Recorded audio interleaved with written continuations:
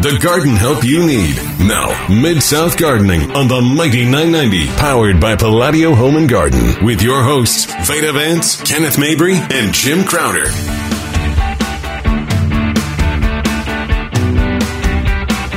Good morning, gardeners, and welcome to Mid-South Gardening. Glad y'all can be with us this morning. We are here live. I say that because that's a question asked a lot. Y'all can't be there. That is not live. It's really taped. Yeah. It is taped, but we're here live, right? Yeah, I was going to say, I'm Veda with Palladio. She is. And I'm going to say I'm Kenneth with Dan West Garden Centers. And I'm going to say they are. Love him. So far, so good. And I'm Jim Crowder, retired nurseryman and administrator of our Facebook group, Mid-South Gardening, USDA Zone 6, 7, and 8. Yes. You know, we messed it up 1,000 times. So, Jim, what's been going on the Facebook page? I mean, because like I said, you've hijacked my phone, so every time I get on there, that's all I see, which I love. Don't get me wrong. I'm just giving you grief. But what's been going on this week in the questions and the post and so forth? Well, a lot of questions about what to do as we approach winter.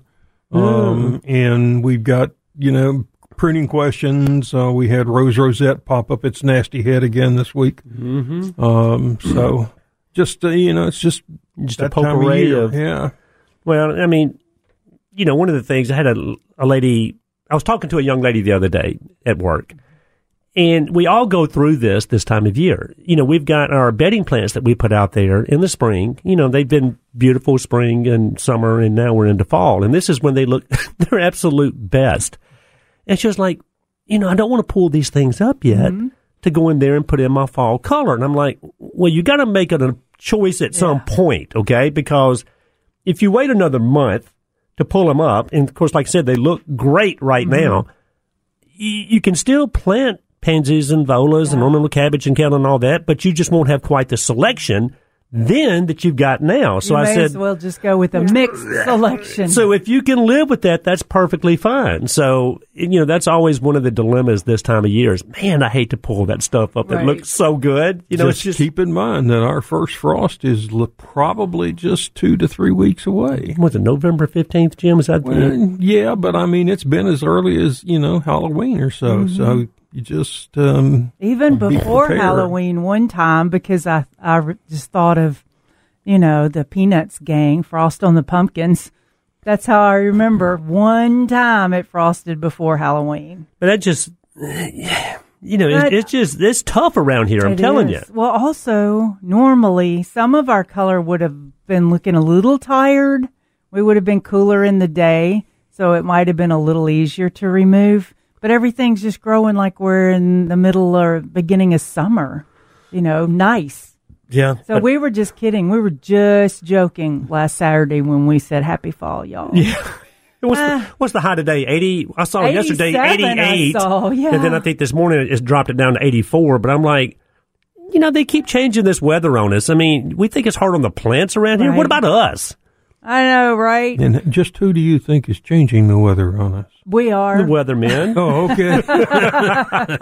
They're changing the forecast, okay? They're not changing the weather itself. Okay. But we still get a little edgy or in a hurry because it really is fall for the Mid-South. The nights are cool. Oh, it's been beautiful. I'm seeing fall colors starting up this week. Last Sunday, it seemed like fall for sure because it was kind of cloudy and misty, and it looked like fall moved right in. And now this week we went back to summer, but the nights are still cooler.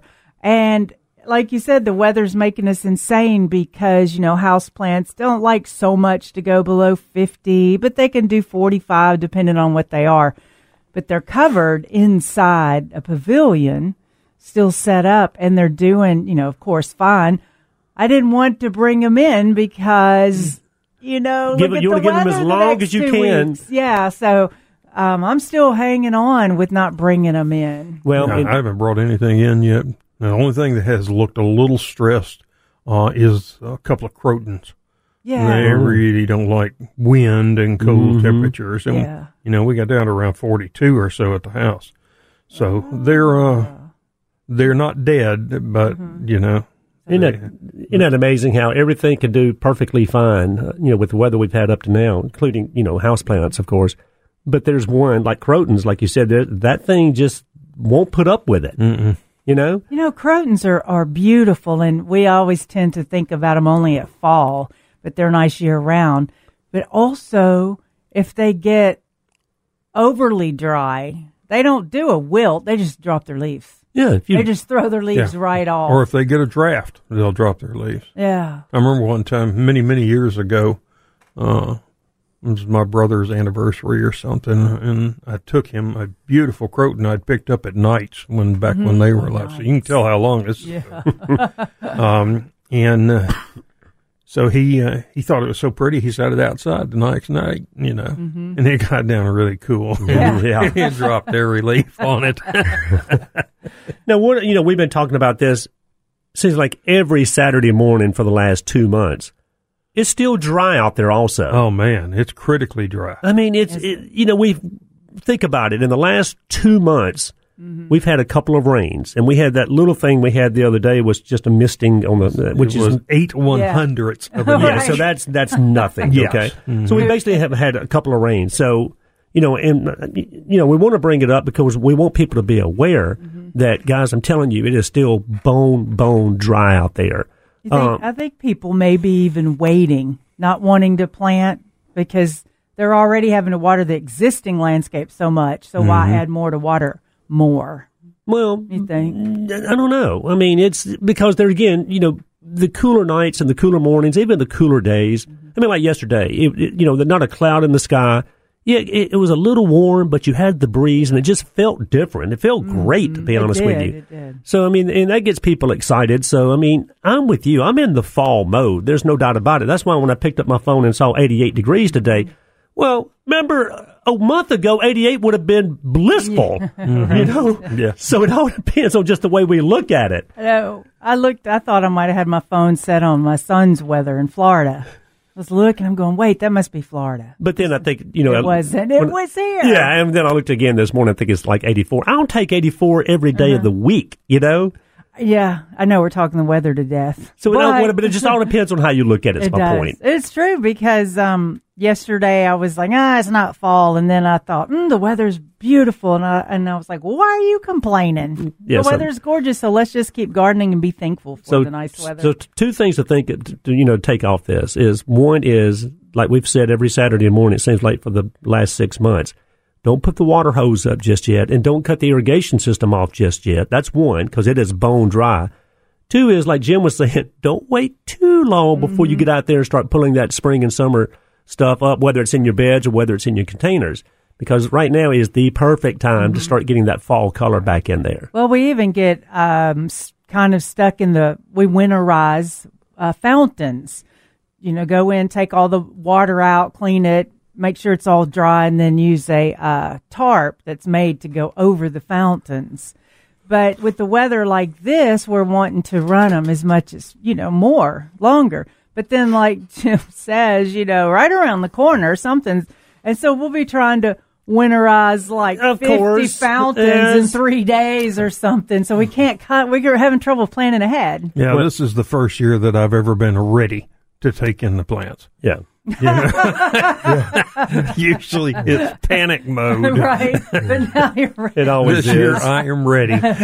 Well, we had one of our dirt buddies, Miss Jan Farmer. She texted in and said, "Good morning, dirt buddies. It's going to be a fabulous fall day, even if it's going to be a little warmer." And I have to agree with her. Well, Jan, wait a minute. You usually text me first before you put it all out there in public, and I didn't get a text from you, Jan. What does that tell you? Thank you, Jan. Fine then. All right, dirt buddies. I can't say the word either. 2 words together. Bert dirties. Yeah.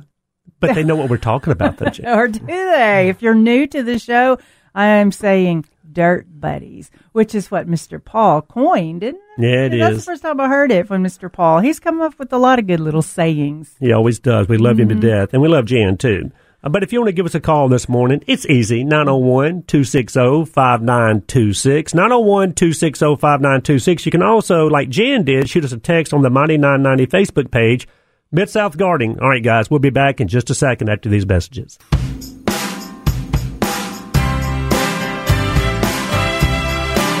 Good morning, gardeners. Y'all can give us a call, 901-260-5926. You don't have to be on air. You can leave a question with Philip. You can post a question on Facebook Live. Yeah. And you can do like the Mighty 990 app. Get us that way really quickly. Absolutely. So a lot of different ways to listen to us this morning. Guys, I got to bring this up because I hope this doesn't happen a lot, but I bet it happens probably more than we think. Mm-hmm. Talking to a customer, and believe it or not, she came in looking for old-fashioned Malathion. Okay? Oh, really? Yeah. And so, this is one of the old-timers that have used Malathion forever, and that's their choice of insecticide, and I have no problem with that. Good product. Great product. But the problem is, I got to talking to her, and I said, well, what are we trying to kill? And, remember, this stuff has a very foul odor. It just comes with it, right? She's been using Malathion 50 in the house to kill roaches. And I'm like, hang on, let's take a time out for a second. So just because an insecticide will kill a roach or any other type of bug doesn't mean that we can bring that thing indoors and spread it around the baseboards or wherever, you want to use it. That is a big time no-no. So I got to talking to her, and I was like, and she said, well, I've done it for a long time. And I said, well, I can't tell you not what to do. Yeah. But I can tell you that that's not a good idea. It's just, there are reasons why some insecticides we only use outside. There's some, that we can use indoors. And we went over all that. So, she didn't get it, of course. She actually wound up getting a indoor-outdoor permethrin, that's very benign. I mean, it's got a label that you can use it indoors. Right. But I was just scratching my head like, my Lord, I wonder how often and, how much of this is going on. And I'm telling you, she had been using this stuff. She said, when I'd leave the house for about a day, I'd air everything out. And, I could still smell it when I got back. But I'm like, where did this start? Right. Where did you get that idea? Yeah. I mean, so why would anybody use a product that's not labeled for indoor use and use it indoor? I mean, because, I know you're trying to kill the bug, but you're not trying to kill yourself. Yeah. I wouldn't think. That was, So very least, she aired the house out. Well, and that's Veda, but that was the other thing I was thinking. Out of all the insecticides out there, Malathion, wasn't that the strongest one? Well, the odor, 50? The one that smells absolutely probably the worst on the market. No, it's not as bad as maybe Orthene. Orthene's worse. Jim, but smells like a dead cat. Well, that's a nice way to put it too. But I was like, and I told her, I said, look, honestly, I can't tell you not to do this, but I'm recommending that you don't do this. In fact, we recommend people, when you get a product, to actually read the label and understand what you got in your hand. Know how to mix it. 2 ounces is great. Well, 10 ounces must be better, right? Yeah. No, none of that stuff. And especially bringing some of these products that are for outdoor use only and using these things inside in your living environment. That's the wrong thing to do. But, it could have been worse. Malathion only has a half-life of about 24 to 48 hours. So, I mean, the residual is not. It is almost none. That's the reason it was used so much in mosquito sprays, in the trucks that go around town. That's what they used to use. But it's really not a good idea.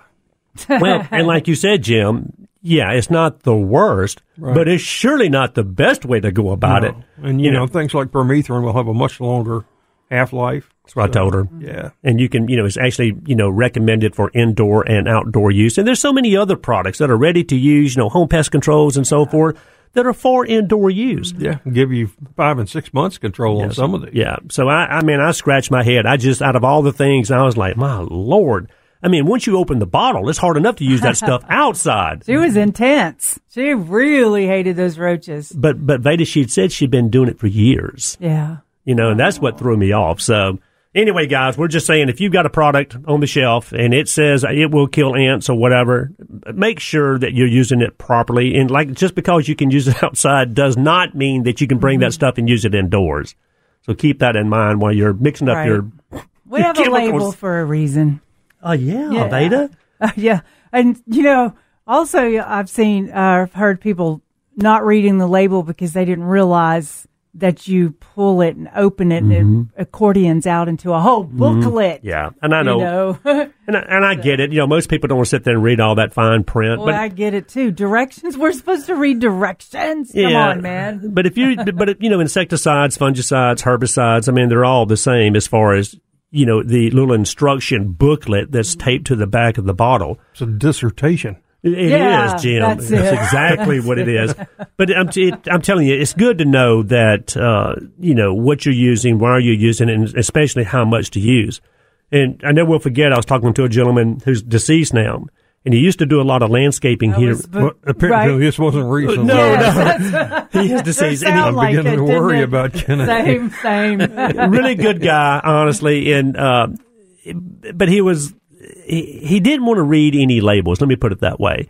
So every time he'd come in there and say, Kenny, I need something to kill these weeds, well, I'd get a bottle of, let's say in this case, broadleaf weed killer, okay? And I promise you, he'd look at me and say, okay, so I just dump some of this down in this sprayer, add the water, and off I go. And I said, you don't never want to use the word dump when you're talking about mixing a product, okay? Because that means you haven't read anything. So it happens. I promise you it does. You haven't read anything. No. So be sure to read the directions and understand what you're using before you actually go out there and use it. I promise it makes a big difference because we've seen a lot of dead plants and, a lot of strange things have happened if you don't do it. And then of course, we see people using the wrong product for the wrong reasons also. So keep that in mind, guys. It doesn't take but a minute just to read that label and understand. Ooh, yeah. Let's wake up to roaches. Well, what else? What other bugs? I'm not seeing many bugs now. Insects, bad bugs. A lot of kudzu bugs for some reason. That little almost beetle-looking thing that... we've had several ID requests this week on kudzu bugs. No, but not on kudzu, of course. Yeah, Oh, no, it's well, on are they doing their job? Yeah. Mostly perennials. So it's weird. Yeah. What does that I mean? always see a few in the fall, but this year, I mean, there was a picture. I think it was a Cosmos, but I'm not 100% sure. I don't remember now. But it was just loaded with them. Grouped like grape clusters, at each axis of the plant. So you don't have to have kudzu around to have kudzu bugs, I guess. Probably not, no. Because there's not a whole lot of kudzu here in the city. You don't have to get very far out of town before you can, even in Bartlett, there's an embankment or a drainage ditch that runs through by Brother Industries that is just loaded with kudzu. And that's exactly what's good about kudzu. Yeah. If there is a good thing about kudzu, right? Was keeping the bank from washing away. Mm-hmm. I know. What a shame, because there are kudzu fields. There's been people that's run off the road before and been stuck in kudzu for days when you couldn't see the car. If you find them. That was the thing. They were lucky. They were found. Well, kudzu just takes over. And then the other bug that I've been seeing a lot of lately, and people have been bringing me samples, is, of course, lace bug on azaleas. And we've talked about this before, especially this time of year. And it's like a lot of other things. If you're having a fungal problem or an insect problem, a lot of times, you got the problem. Yeah, spray to fix the problem. But also underlying problems on why you have it. Mm-hmm. Why do I have lace bug on my azaleas? Well, something's wrong. I mean, they're either too dry, which is usually what they are. They're getting way too much sun. Undernourished. They need to be fed once, in 5 years. So not only do you need to go out there and spray to kill the lace bug, in this case, I'd use a systemic insecticide, but also make sure you feed these azaleas really good next year. Make sure you hydrate them the way they should be. Get these azaleas as healthy as they possibly can be. And I'm telling you, you probably won't have any lace bug the following year. So it's not just by chance that you're getting these, these insect problems. Something like lace bug, and a lot of people have been bringing in samples. Yeah, seeing a lot of powdery mildew this year, of course, on everything, but particularly this late in the season, we're seeing it on Japanese maples. a considerable amount, which just proves that you don't have to have moisture You for do not. powdery mildew Right. to take hold, because it ain't been terribly Right. wet. No, I not know. lately. You're right. See, like years ago, I'd read something about powdery mildew will happen on plants that are underwatered also if the temperatures and everything are correct. And I thought, well, that's strange because forever I thought it was just cool, wet night. And it is mostly weather generated, but There's a there lot again, of stress generated, too. well, that's what I'm saying. But why do Yeah. you sit on that Japanese maple and not all of them? And it's one of the reasons is it may be too dry. Many of them are still stressed from the flash freeze last year. Yeah. So you're seeing they're just more susceptible to issues. So, Yeah, we are going but this late in the season, they wouldn't do anything. It's more Yeah. superficial than Yeah. it is I'd detrimental. let the leaves drop, break them out when it's done, and then next year, if you begin to see the least bit of sign, then start your spray program. Yeah. Right, and which is true on a lot of different things that you see on foliage this time of year, like the anthracnose on a hydrangea. Yeah, I don't like the way it looks, but I'm not really worried about it this late in the year because those leaves are fixing to fall off anyway, right? Right. And then, which brings me around to where I'm a proponent of not cleaning your garden up or just leaving leaf litter and things like that. But in that case, with the hydrangea and the anthracnose, you would have to remove the leaves. Well, I mean, it may would help you? some, but that disease is everywhere. I mean, it's sitting on all of the plants around your hydrangeas. Okay, it's on the barks, it's on the ground. So, I mean, if you remove all the leaves and got it absolutely 100% spotless from hydrangea leaves, it still doesn't improve your chance But of it's not gonna having it last year. It's going to make me feel better, though, Jim. Well, good, then do it. We'll You talk come more over to my about it. house and do some more. We'll be right back.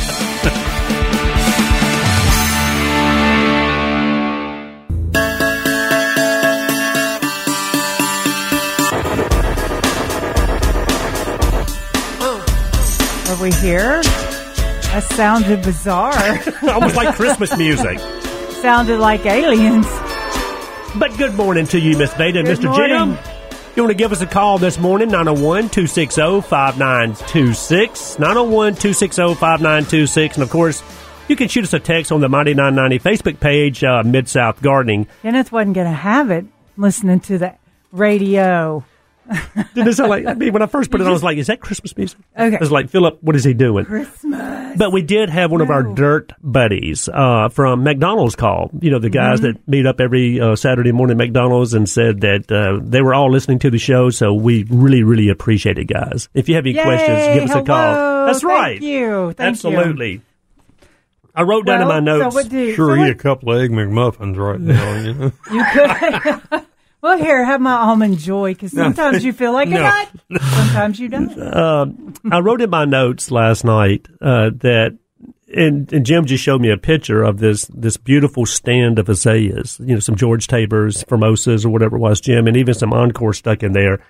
And I don't know, I wrote this down and I said, I'm beginning to like Encore azaleas. Are you? No, why? That I am. And because when Encores first came on the market many years ago, it just seemed weird that you'd Agreed. have an azalea that bloomed more than one time. I agree. But then again, that's what we're always wanting is more and more bloom, right? So I don't know why. And then it also, you know, an azalea that blooms in the summer, I was like, that doesn't really sound like an azalea because we're all so old-fashioned and, you know, we're so used to the azaleas blooming that one beautiful time in the spring and we move along, right? And then on some of the Encores, it seems like early on, you know, the foliage just wasn't as deep green, Jim, and Veda, as some of the other azaleas. But I'm telling you, man, the more I get around these Encores and get around these blooms, and and they're blooming beautifully well this fall, I'm kind of changing my stance with Encore azaleas. And there's so many on the market now. Well, with all those different colors, I mean, there's 25 or 30 varieties on the market. Yeah. And, you know, all these beautiful colors, they all get different sizes. So I'm really, I like them. I like them now. I have to But say Jim that. just showed a picture. Are they yours? No, this is a friend who was a longtime customer out at Dan West on Highway 64. When they built their house, they came in and we put George Gerbing, Gigi Gerbing and some George Tabors against it. And their house is it's down at the bottom of a hill, and you have to go up like 25 steps to get to their front door. Gotcha. So they've got huge walls there, that needed to be covered. Well, these Encore, or these Southern Indicas that we put in now, they've been trimmed a time or two. In fact, you trimmed them. I was going to say, are we talking about? This is the list. They're 15 feet plus now. I mean, they're huge. And these Azaleas don't get that big. Well, these do, and these Encores that are in front of them that were supposed to be 5 feet tall are over 12. Okay, Yeah. I was out there this week to pick up a couple of plants she was giving me, and it's just amazing how big these things get. And that's the one thing you want to do when you look at the label on an Encore. Disregard the size when you're in Memphis because Right. they get bigger.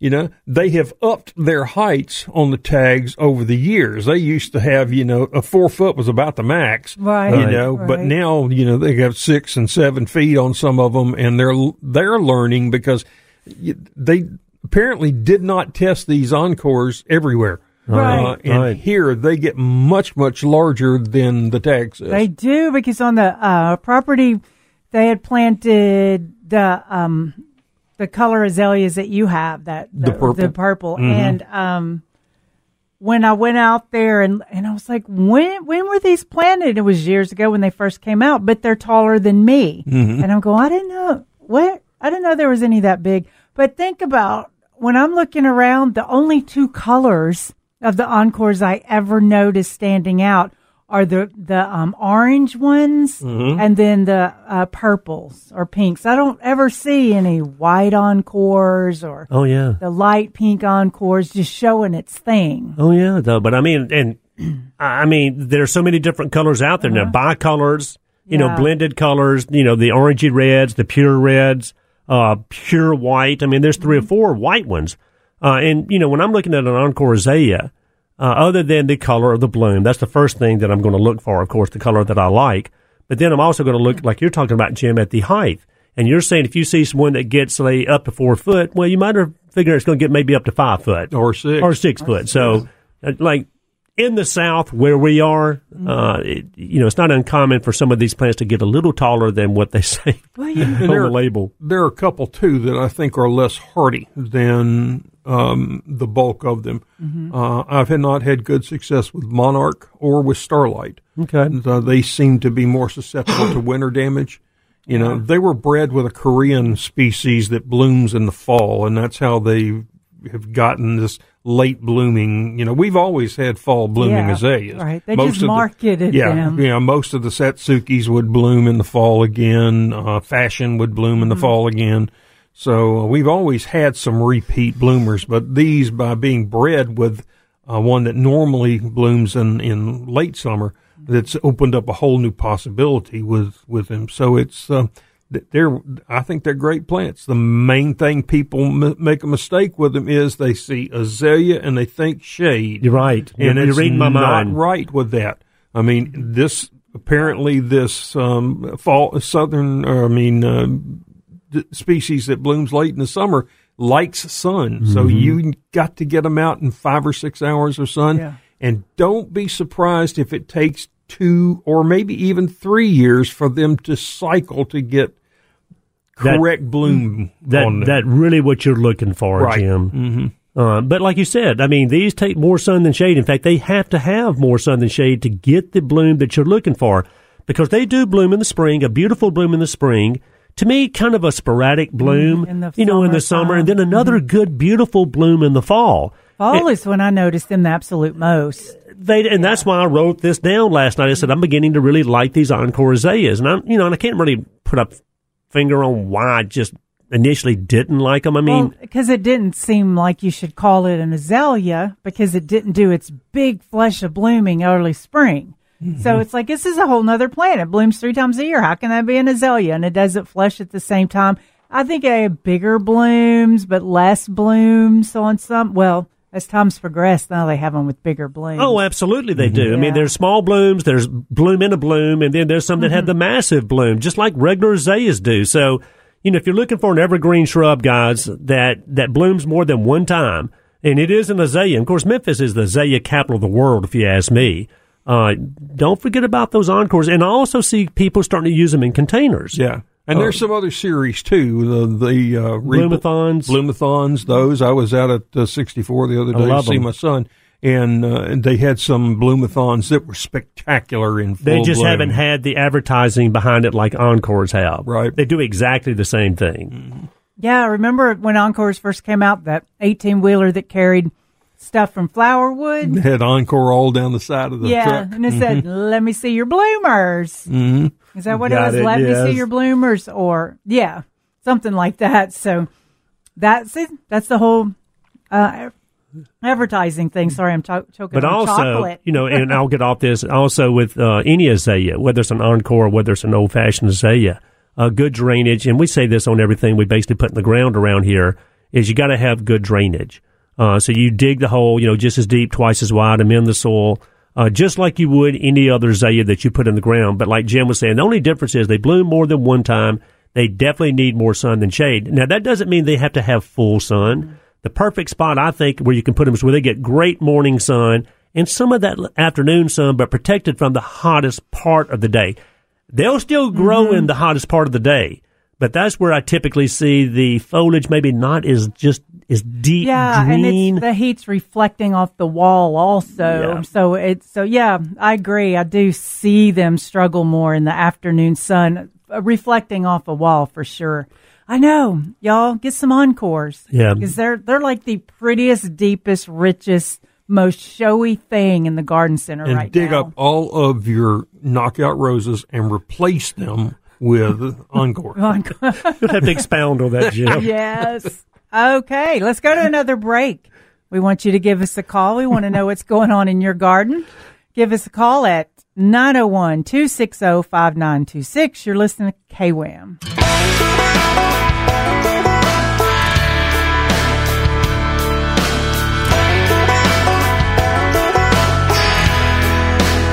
Good morning, gardeners, and welcome back to Mid-South Gardening. Glad you can join us this morning. You're listening to KWAM. If you want to give us a call, 901-260-5926, or you can shoot us a text on the Mighty 990 Facebook page. And we had Mr. Jerry call in from McDonald's, the buddies that all get together every Saturday morning, and said, when is the best time to trim Encore azaleas, Miss Veda? Well, I'm saying after they bloom. Yeah. Jim? Well, okay, narrow it down a tad. See, I can't go wrong with that answer. Yeah. So Well, anyway. okay, the best time is after the initial bloom in the spring, okay, and up till about July 1. But Encores typically should not be sheared. You should reach to the inside of them and remove the longest canes as low as you possibly can. And then those will resprout and replace the ones that you cut. And usually they'll bloom by fall. So it's not a shear thing. Now, I'm not saying you can't shear it. If I want to make it into like a beach ball. Yeah, and Kenneth would. But Nothing looks more normal unusual. people don't do that. So, Jim, really the best time is in the spring after they bloom. After that first flush of bloom. And just reach in there, take a few. Don't cut the whole thing back. Now, you can knock the tips out of them to make them sprout more and get a little thicker if you want to. Yeah. But, just take some of the longest canes out, and that will help fill it up and make it look prettier. And I remember reading, a year or so ago, especially with the Encore azaleas, that you've got to make sure you keep these things hydrated also, because they're blooming more than one time. And if you don't keep these Encores hydrated, you're just not going to get that bud formation that you typically would get, which means you're not going to get as many blooms. So it's not one of those things where when it starts to get hot and dry in the summertime that you can just ignore. It'll live, probably if you never water the thing. Never say never, though, right, Jim? But if you don't keep these things hydrated, they're not going to produce those buds like they normally would if you would. So keep that in mind, too. Now, if there is sometime a need to cut them back hard, in fact, this customer that we were talking about a little while ago has these Encores that are 12 feet tall. So they're going to need to go way back next spring. Yeah. And so they've got these southern indicas behind it that are going to need to be cut seriously back. So, we're talking about taking a 15-foot southern indica and taking it back down to around 6 feet. And it's going to look scary because when we did that, it looks like that we just trashed them. Right. But they're fine. That's right. Yeah. But what about, the old adage where they say, try not to cut back more than 1/3 at one time? I mean, is that still a rule that we go by for the most part? For the health of the plant, that's probably good. Yeah. Particularly on an evergreen, not removing more than 1/3 of the food producing tissue. Gotcha. However, in this case, they're going to need to go back farther, and that doesn't mean you may not leave some stems on it. I got you. In fact, I never like to, on any plant, remove all the foliage. Right, okay? right. I want to leave some. Even, I've taken big hollies back, Mm-hmm. and there was a couple in front of the old house that we used to live in that they cut. They were 12-foot Burefords, and Just they too big. cut them back to a stump that was 3 feet tall. Yeah. And a couple of them didn't come back out. I mean, Yeah. So I don't want to remove all the food producing tissue. Leave some on it, let it resprout, and then you can go back and take out that other, Right. up till about July 1. Right, exactly, because we would prune in stages depending on what time of year it was when we were pruning. Because a lot of times you can look at azaleas and you can see the really big bulk of it, and then just take the big limbs down into it, and that's like 1/3. Taken off that way, and then later chopping them down in half. But like if you don't do that every single year, like one time to get everything in order and in check, it's not such a bad thing to do. Well, but also if you're cutting them back a little bit every year through the year, you're not having to wait till this thing gets 12 foot tall and say, ooh, I only want that thing 6 foot tall. Yeah, and then do it right. Yeah, so I mean, and we see it, and people do go in there and cut them down to, their desired height. And then some people say, well, they're just too big. I don't want them that big. I'd rather cut them down to the desired height that I want. And if they really don't perform well after I do that, I'll dig them up and get rid of them. But at least I'm going to cut them back and give them the chance to flush back out. Yeah, so you can see the house, get the mold off the house. And a lot of times we get the light in the windows. Right. Yeah. So we when get you're that going to paint argument. the house, you got no choice usually sometimes. Yeah. Yeah. But the general rule of thumb typically is ideally no more than 1/3 at one time, even though I've been guilty and gone in there and cut stuff way back knowing that I'm cutting it way back more than I should. And typically they flush right back out and they're fine. Yeah. Yeah, so we were talking earlier about zones, and if the tag says 3 feet here in the South, maybe it's going to get 4 or 5 feet. And so one thing I was thinking about is like when you see that something grows all the way up to zone, say it grows from 3 to zone 7. So, or 5 to zone 7. When it's in the colder zone, you can pretty much figure it's going to stay tag size, right? And so when it goes up to 7 or 8, zone 8 or 10, then you're thinking it might get much bigger because we're warmer longer. Yeah, and a lot of that has to do with the soil type too. True. As much as people detest our clay, it actually is pretty good stuff. Because look, you're looking at encores getting 12 feet tall. So and I use the example as we had a landscape designer from Dallas come up and speak to the to the Hort Society many years ago, and she couldn't get over the size of our water oaks down where she's from in Dallas. They never get over about 40 feet tall, and we got these trees that are 100 plus. But their climate's basically the same as ours. It's pretty but the close to difference the is, same, and a whole lot of difference in the soil. I know, it's so bizarre.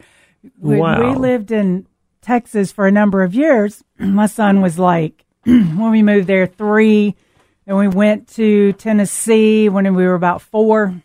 He was about 4, and the first thing he said was, wow, the trees are so tall here.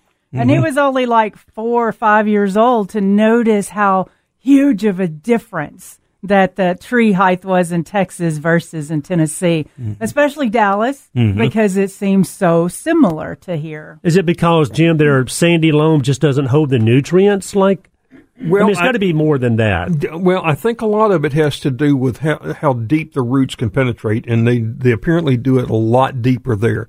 What I've been told, of course, I've never lived there, but Yeah, I got you. is that the root zone is pretty much totally under the tree limbs. Gotcha. Where here we figure it's average 2.5 times the width of the tree limbs.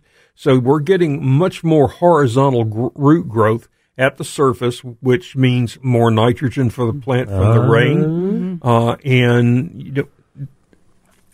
And that's the only thing that I can think of. I mean, Because it makes sense. It definitely makes Because sense. we definitely in Central Texas area use twice as much soil amendments there than here because of what you said, Jim. It was more clay and the roots never went out as far. So when I moved back to Tennessee, to Memphis, my thought process on mending the soil was adding more amendments than needed because Tennessee, our area soil was actually better than the Central Texas soil. Well, my good friend, and y'all know him also, Tim, who's a teacher over at Harding Academy.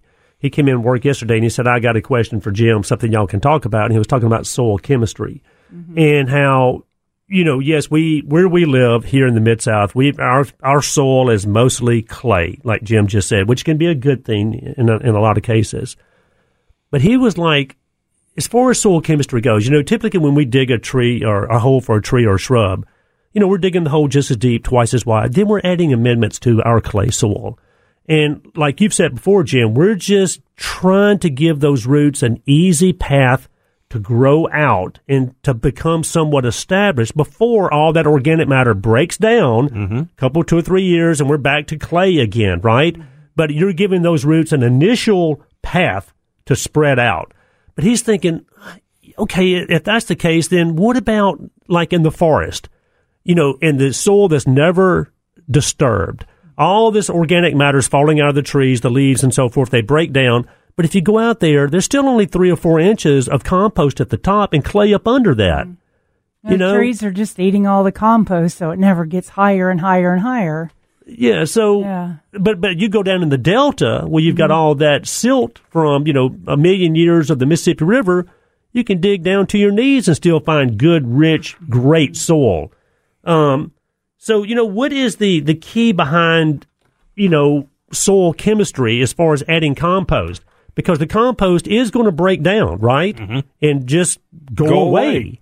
So is it just that really all we need to think about is when we're planting is to amend the soil, add that good compost in there for the initial root growth, and then use compost like Veda loves to always say on the top dress. We'll be right back. You're listening to KWAM. The garden help you need. Now, Mid-South Gardening on the Mighty 990, powered by Palladio Home and Garden, with your hosts, Veda Vance, Kenneth Mabry, and Jim Crowder. Good morning, gardeners, and welcome to the second hour of Mid-South Gardening. You can give us a call, 901-260-5926. I'm Veda with Palladio. Yeah, and I'm Kenneth with Dan West Garden Centers. And I'm Jim Crowder. With Kenneth and Veda. But, Jim, you got a pretty cool Facebook page going on, too, I'm telling you. Thank you, Veda. If y'all haven't seen the video I posted, my niece lives in Colorado, and she sent me a video from the National Weather Service that shows tumbleweed in a neighborhood. Never seen that before. Where you cannot see the houses. Tumbleweed's intense. I lived there for a little while, and one of the good little country western songs that you listened to was Tumbleweed. Well, that's a real thing. They really had songs about tumbleweed. Jim just showed me the video of this tumbleweed in front of it's like down a street, and probably every house down the street is like a catcher's mitt of this tumbleweed. So you asked Jim, how do you get rid of it? And Jim said, you push it to the side of the house and let it blow by.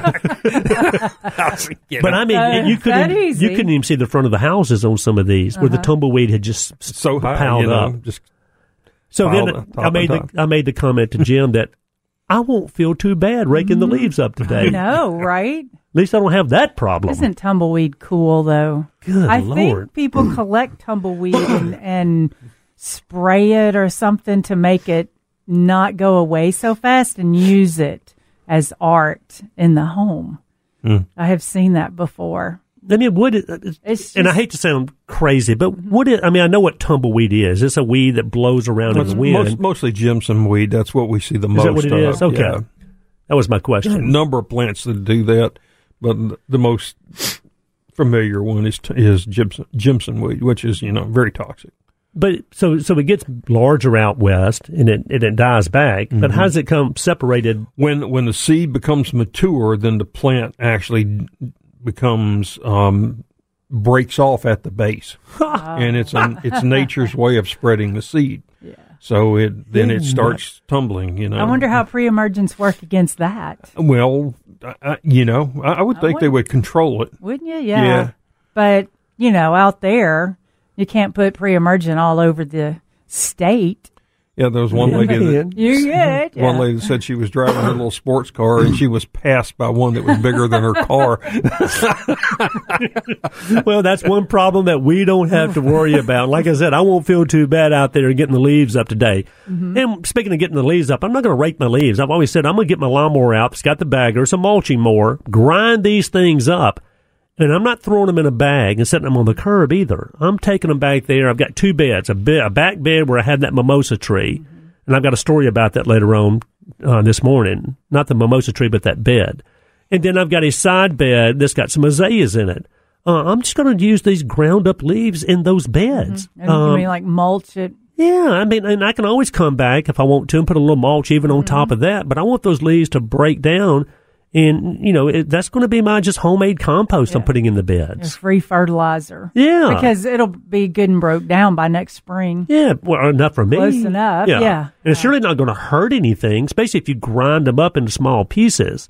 That's the way I like using them. Now, do you have to grind up, dried up leaves? No, you can just use them as is, but I still think they break down a lot faster if they're in smaller pieces. And then I was walking up my drive. I've told you I hated this tulip poplar forever, right? And I was walking up my driveway last night after work, and I stopped and looked at that dang tree. And, some trees in the fall have beautiful fall color. Mm-hmm. There are oranges and reds and yellows and everything else out there. This thing is just, it's either going to be a green leaf. Some of the leaves have turned yellow with some brown edges all the way around it. Every leaf that's on the ground is just brown. I mean, this thing has no fall interest whatsoever. You're going to have to talk nicer about your tree because it's going to fall on your house. It will. I know it because I've talked bad about this thing for 20-something years. But, I mean, I'm like, at least if I had a tree in the front yard that had beautiful fall color, I could probably, get by with it a little better. Yeah. This thing it's just old brown leaves. Before they fall down, there's still brown leaves hanging up in the tree. Yeah. So that's what I feel about my tulip poplar anyway. I'm seeing the crepe myrtles are doing their change. I'm seeing they're quicker. Slowly but surely. We were talking about that last week, how we never think about a crepe myrtle for fall color, but I'm seeing purples and some oranges, and I like crepe myrtles more and more when you get that, because you've got the beautiful blooms in the spring, you're going to get the great or summer, and you're going to get the great fall color, and then the seed heads are great for birds. And you can tree form them. Yeah, it's got great winter interest too because of the way the bark looks, cinnamony or molted. And that exfoliating bark is when the bark just starts to shuck off the trunk of the tree. And I've had more people this year want to know what is going on with their crepe myrtle, and all it was is the bark was exfoliating from the trunk. And I'm thinking, hold on, do we see more of that after a cold winter? Right. Or do we see that just when crepe myrtles are just really getting to a certain age? I felt like this year it was more. Me too. That's my point. Right. And that's my one of the things I love to do is peel that bark off the crepe myrtles or slough it off. If you could peel it, then it's not ready to come off. But, yeah. But I had a lot of people bringing in pictures, Veda, Jim. And it was just natural. The bark was just shucking off. And they're like, what is going on with this thing? Did the winter do this? Is it dying? Should I cut it down? I was like, no. Mm-hmm. Some crepe myrtles do it more than others. I get that. But it was just the bark was just shucking off the trunk, exfoliating bark. And a lot of times what's left eventually is that really smooth bone look. Mm-hmm. The trunk itself. Kind of a cinnamon color. Yeah. Right, Jim. But I don't know why I saw more of that this year, it seems like, than I have in years past. And I don't know if the winter, like you said, Veda, might probably have something to do with that. But it was all good. So. It wasn't hurting anything. Right. So far, our crepe myrtles are making it fine. It doesn't look like we've had any. Well, I still have seen some that. Well, the ones I've seen that have died this year have been struggling for the past 3 years with the up and down of the winters. The ones that got hit But in whole, they all look great. They're fine. Yeah. And Jim, you were saying that we probably have pretty good fall color this year because the way the weather so far has set up as far as the moisture and everything. Now, if it stays as dry as it is now, it won't last as long. It won't. Okay. Yeah. The perfect conditions are, cool days, cooler nights, Which we're getting some of that. and drought, and the warmer the day, the more sugars get caught in the leaves. But it's awfully dry. Even the dogwoods. There's some dogwoods in my neighborhood that are close to leaf drop. Yeah. Wow. I mean, they're deep reddish purple, but the intensity's not there that normally there is. Is there any rain in the forecast? I hadn't even looked at that. Next Thursday, Friday.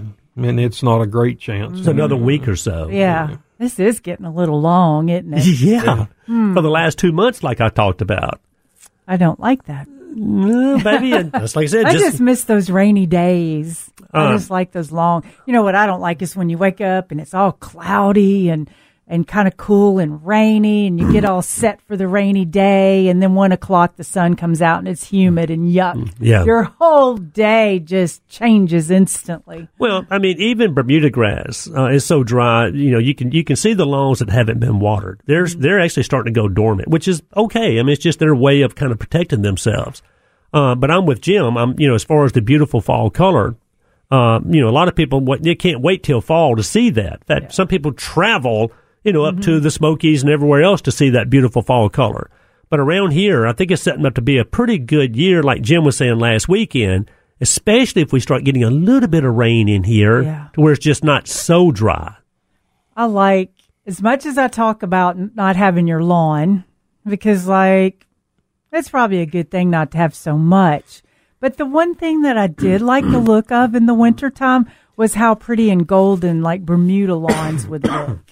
Just clean and golden, like a nice field that's been manicured. I like that look. See, I like just the opposite of that look. I like that green, lush-looking lawn, during the growing season. I like that look, too, but see, it gives you a different texture of brown than the Bermuda does. But clearly, Jim doesn't like either one of those because I think at his old house especially, I don't know if did you have one blade of grass? Oh, yeah. I had, in fact, I had Royal Zoysia in the cutting garden. I had Palisade Zoysia over in the shadier areas. I had some El Toro in the front yard. Like a 10-foot by 10-foot area? No, it's a little bigger than that. And then there was, there was some Bermuda, which I really dislike.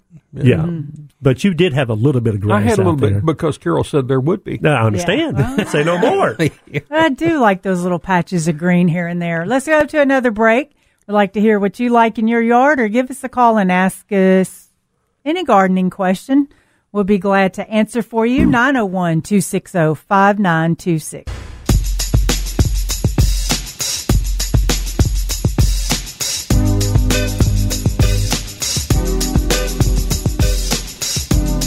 Welcome back, gardeners. You're listening to the Mid-South Garden with Beta, Kenneth and Jim, 260-5926. Post a question on Facebook Live. Also, Mid-South Gardening Facebook. Yeah. Mid-South Gardening, I'm thinking USDA of Jim's. zone. But on our Facebook, if you want to shoot us a text, it's just Mid-South Gardening. Yeah, Mighty 990 Facebook page. Now that y'all are thoroughly confused, I saw a video of a praying mantis eating a spotted lanternfly. No, you did not. Yeah, I did. Not here in the Mid-South. No. No, it wasn't a video here. Just watching science and insects and stuff like that. And that praying mantis loved that spotted lanternfly. So, they're like everything else. We try to keep these bad diseases and these bad bugs out of the Mid-South. And we know eventually, we wind up getting it seems like. We can hold it off for a long time, but it seems like invariably we always get it. You mean like the insects have Memphis, Tennessee on their itinerary. Well, I just think as things move across the Carolinas and the all bad Virginias. things start in Washington, and then they move. Exactly, Jim. And then when it gets to the West Coast, it's really nutty out there. I mean, that's their thought process and everything. Everything. But usually everything that's migrating from, especially from the East Coast, by the time it gets to Nashville, you can just bet that it's just a matter of time before we get whatever they're having as far as, an outbreak of a disease or an insect. But let's say the spotted lanternfly, like you're talking about, we haven't seen but just a few around here in Shelby County. But in some places, they're out there by the millions. So it was not going to be hard for a praying mantis to go out there and just grab one of these, these lanternflies, right? No, you don't think about that the praying mantis can eat things that big. But then also, there's big praying mantis. There's colorful ones, too, not here. Yeah, the How orchid can that praying be? mantis Yeah. is just spectacular. It's like, how can that possibly be? And why do insects, are all they so colorful, the warmer zones we get? They're so colorful. And here they're all brown and green and black. Majority. But, why most is of the foliage around here is brown or green or black. Well, that would make sense.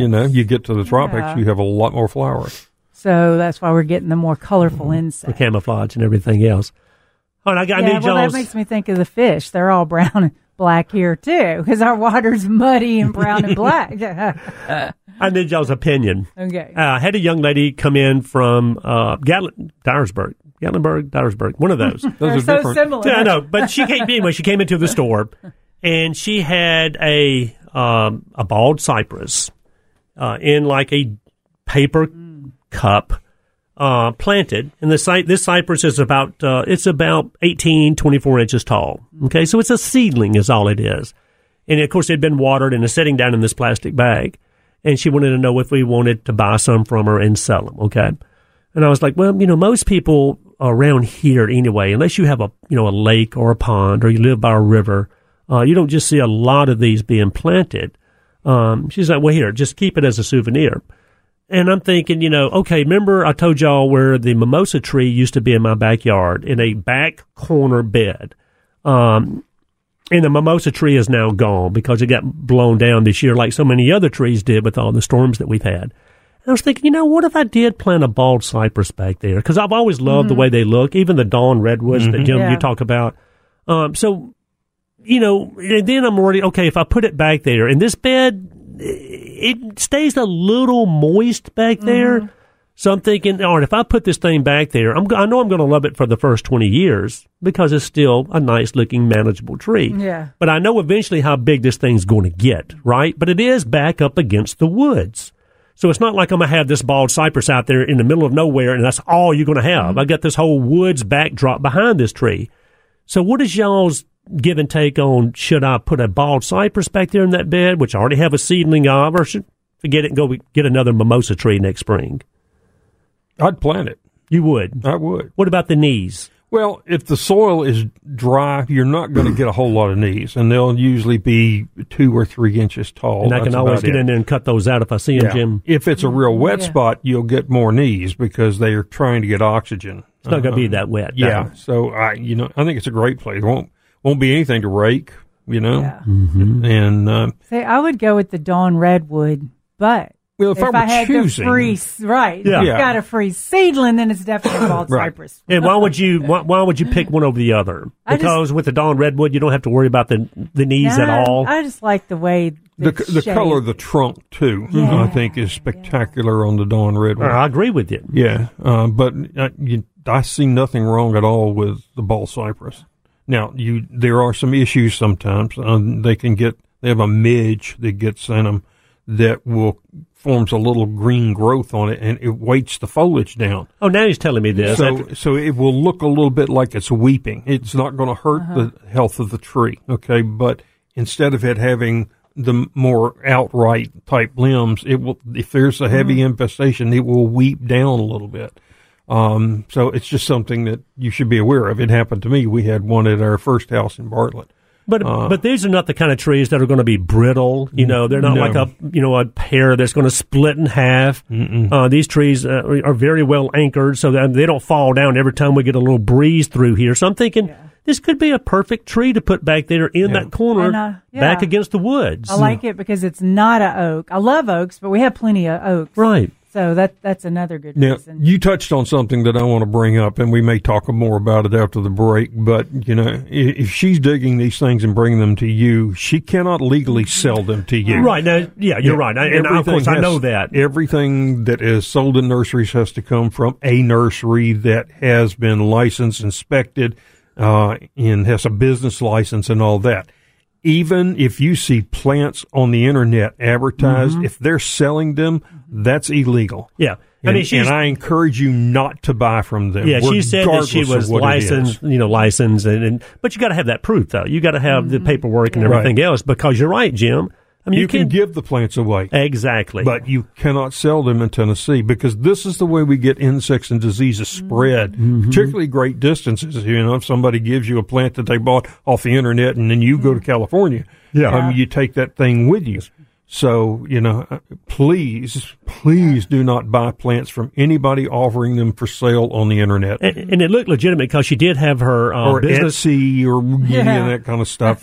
She did have her business card stapled to the pot. Okay. Well, that did it then. That's all. Yeah. They used to say, "Oh, well, if they've got a business card, then it's all legit." Hey, but now business point. Cards are so cheap. Yeah. You can just, That's why I brought this up. Yeah. Right. Yeah, but that's true, Jim. That's something to. Because we do have people calling wanting us to buy house plants. They can't do it. Yeah, just can't. It's got to come from a licensed grower, and they got to be inspected and everything else. Because what could be in the soil? I could inspect the top of the plant and everything looks good, but and that's an issue. It's like you cannot take soil into Hawaii. You cannot bring any soil out of Hawaii into the United States, just because there are what we consider beneficial microbes in there that will not be beneficial if you move them to Hawaii. Yeah. Okay. So it's the plant industry is highly regulated. Okay. And we want to follow the rules. We do. So be leery of any if it's cheap, and off the internet, unless it's a company. Then be leery. Yeah. Good point there, Jim. Company, So y'all are saying maybe go ahead and because they're really fast growing. That I know they are. Now this thing is just it's 2 foot. Think about this, guys. I mean, how long am I going to have to wait before this thing's 10 to 12 foot? I mean, 5 years, or less. Yeah. Okay, so if I'm gonna do it, go ahead and do it now. Then right. So good. We got that solved. We know what's going in the corner. Corners are hard to find things that fit. Statues. I'm beginning to think if it's a small bed and you just got a little bitty corner, put a statue there. Well, this is bird bath. This is unique, like I said, because it backs up to the woods and it stays more shaded. Well, it used to when my neighbor had the cryptomerias that are now cut down. Yeah. So I'll have to take a look at it and see how much sun or shade I'm getting. But this cypress will grow in full sun, but I also know it will grow in half a day sun. And you can actually grow a little grass under it. Don't want any grass. I've already got the bed. It's already been made back there. Yeah. I might get a few ferns and a few hostas and throw them back there. Well, what was that about, Jim? What? He always wants to grow his grass up to the tree, and you finally tell him he's allowed, and he doesn't want it. Well, no, only because I've already got a bed back there. I'm like you, Veda. Yes, I do typically like grass growing up to the trunk of the tree. We got to harass you, All right, so bald cypress is in then. And if I ever start getting these, y'all going to come help me cut them out of there, right? You can just take saw and cut them off. Yep. We always use the Sawzall. Yeah. Yeah, just skin them right off. But was that a yes or no? Yeah. Thank you. I'll be there pruning your knees. I love you. Exactly. All right, I'm going to try it then, guys, because I've never, I love them. I've always liked them. Of course, I've got a sapling here, so I'm going to plant the thing and see what happens. And if you don't do that, you would go back with the mimosa or a redbud or a Chase Vitex? No, I'd go back with the mimosa because, that's why I planted a mimosa back there to start with, because my wife wanted one for all the reasons that, and mimosas, they never gave me a problem. It's not really a messy tree at all. I know. When they're in bloom, but, it makes us think about, the South where we grew up in. And of course, hummingbirds love this thing. So I never really had a problem with the mimosa. No, they were a lot of fun to grow up with. That was our little pretend-like delicacies on our pretend-like kitchen, on our pretend-like rich plates. But you get online and read about mimosas, they're saying stay away from those things. I like them. All right, y'all, hang on. We have more fun. Give us a call, 901-260-5926.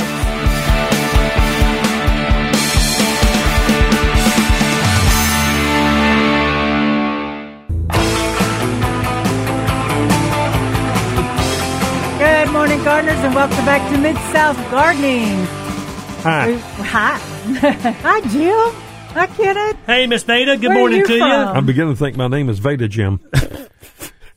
Yeah. Hey, Veda. Hey, Jim. He says, Hey, Veda, Jim. Yeah. Hey, Jim. Hey, my middle name used to be Veda Line 1. What's the Veda Line 1? My middle name was, because they were always, remember the Stringers are always calling Veda Line 1. Yeah. Jim Line 2. Yeah. So mine's Veda Line 1. So what's been going on at Palladio's this week? Ooh-wee. Oh, my goodness. Just looking at the muley grass, the pink muley grass, I've got it set in the perfect place. And it's just full bloom, and the sun in the afternoon just shines through it. Like, they're probably tired of me putting it on Facebook or Instagram because it's just so moving. It's so beautiful. We had a few brought back from the Highway 64 location yesterday morning, and we put them in front of the building. A guy came in and said, "What is that?" And I said, "That's pink muley grass. It's an ornamental grass that has that plume that's like you're talking about, Veda."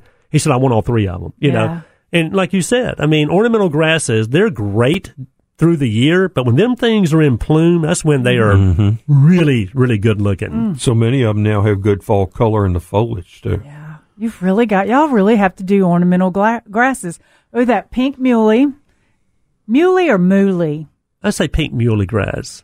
Muley or mooly? Well, it's Muhlenbergia is So the we're botanical name. We're just so making it smaller. It's splitting hairs. Yeah, it doesn't matter. Either Because way. is it princes or princes? We went through that earlier. Yeah, so then you have the pink muley grass and then the black madre grass because it's got the black cattails. That look together is pretty. And then throw you some perennials in there and an evergreen, like a small inkberry. That gives you like a full year of good-looking stuff. Yeah. Perennials, green, grasses, annuals, Yeah. Your pansies, your snapdragons right now. And then throwing a few of the pumpkins, that but yeah, Veda, you and I basically are doing the same thing. I mean, fall color, of course, and pansies and violas and cabbage and kale and all that stuff. The pumpkins, that's why, to me, fall is just a fun time. Of course, people are planting trees and shrubs this time of year because fall is definitely the planting season. And what do y'all think about this? I was having a discussion with a lady yesterday, and she was being sincere as she possibly could be. She was like, how we've always said fall is really a good planting season when it comes to trees and shrubs. And it always has been. Well, we all know what happened last winter with the flash freeze before Christmas. And a lot of trees and shrubs, especially shrubs, evergreens, were completely decimated. Now, of course, some of that stuff did come back, but there was still a lot of it that didn't come back. And she was like, "Do you still think it's okay for me to plant shrubs in the fall?" Well, how do you answer that? I mean, of course, I was like, absolutely, because, spring and fall are the optimal times to plant. Fall probably even being the best time to plant if you can find what you're looking for. But her questioning was the way it was because of what happened to a lot of her shrubs last winter. So she's thinking, okay, if I plant this fall and we have the same kind of winter flash freeze that we had last year, I could lose all this stuff that I planted. And I was like, you know what? You're exactly right. I mean, no one can predict. I surely can't predict, if we're going to have one of those sudden drops in temperatures anytime between now and next spring. No one can. I said, now I can tell you, hopefully we won't see this for another 60, 70, 80, 90, 100 years because it's been that long since, we've never seen it quite like this. Now, I said, could the same thing happen this coming winter? Yeah. I mean, it could. So I said, could we have a big ice storm and break all the limbs on everything? Right. Yeah. So you've got to, but I understand why people are a little gun shy or maybe a little afraid to plant what they have always, shrubs in the fall because of what happened last year. Now, I said, look at it this way. I said, percentage-wise, you should be perfectly fine, because this is one thing that happened in our lifetime. I said, now, if the same thing happens this coming year, then yeah, we might have to rethink, what we're doing in the fall. But, I mean, think about it, guys. It has people thinking about, do I wait until spring to plant? Because at least I'm not planting in the fall where I have that winter potential. Who knows what kind of winter in front of me? Or do we still, recommend, which of course I do, planting in the fall because it's such a wonderful time to plant trees and shrubs? I know. Folks ask me, should I go back and replant camellias? I'm like, man, you got to replant a camellia. Yeah. Maybe I try a different plant for a cryptomeria, just a different evergreen, if you're not wanting to go back with something that had damage. Camellias got to do them again. But see, I think I would even plant a cryptomeria. Now, I would too. There again, I wouldn't plant 20 like we've seen people planting in a row, and they lost all 20 of them or 15 of them. But I still love it enough to where I would have no problem planting another one. Now, can the same thing happen? Of course. Do I think, not that it matters what I think when it comes to the weather, it's going to happen again?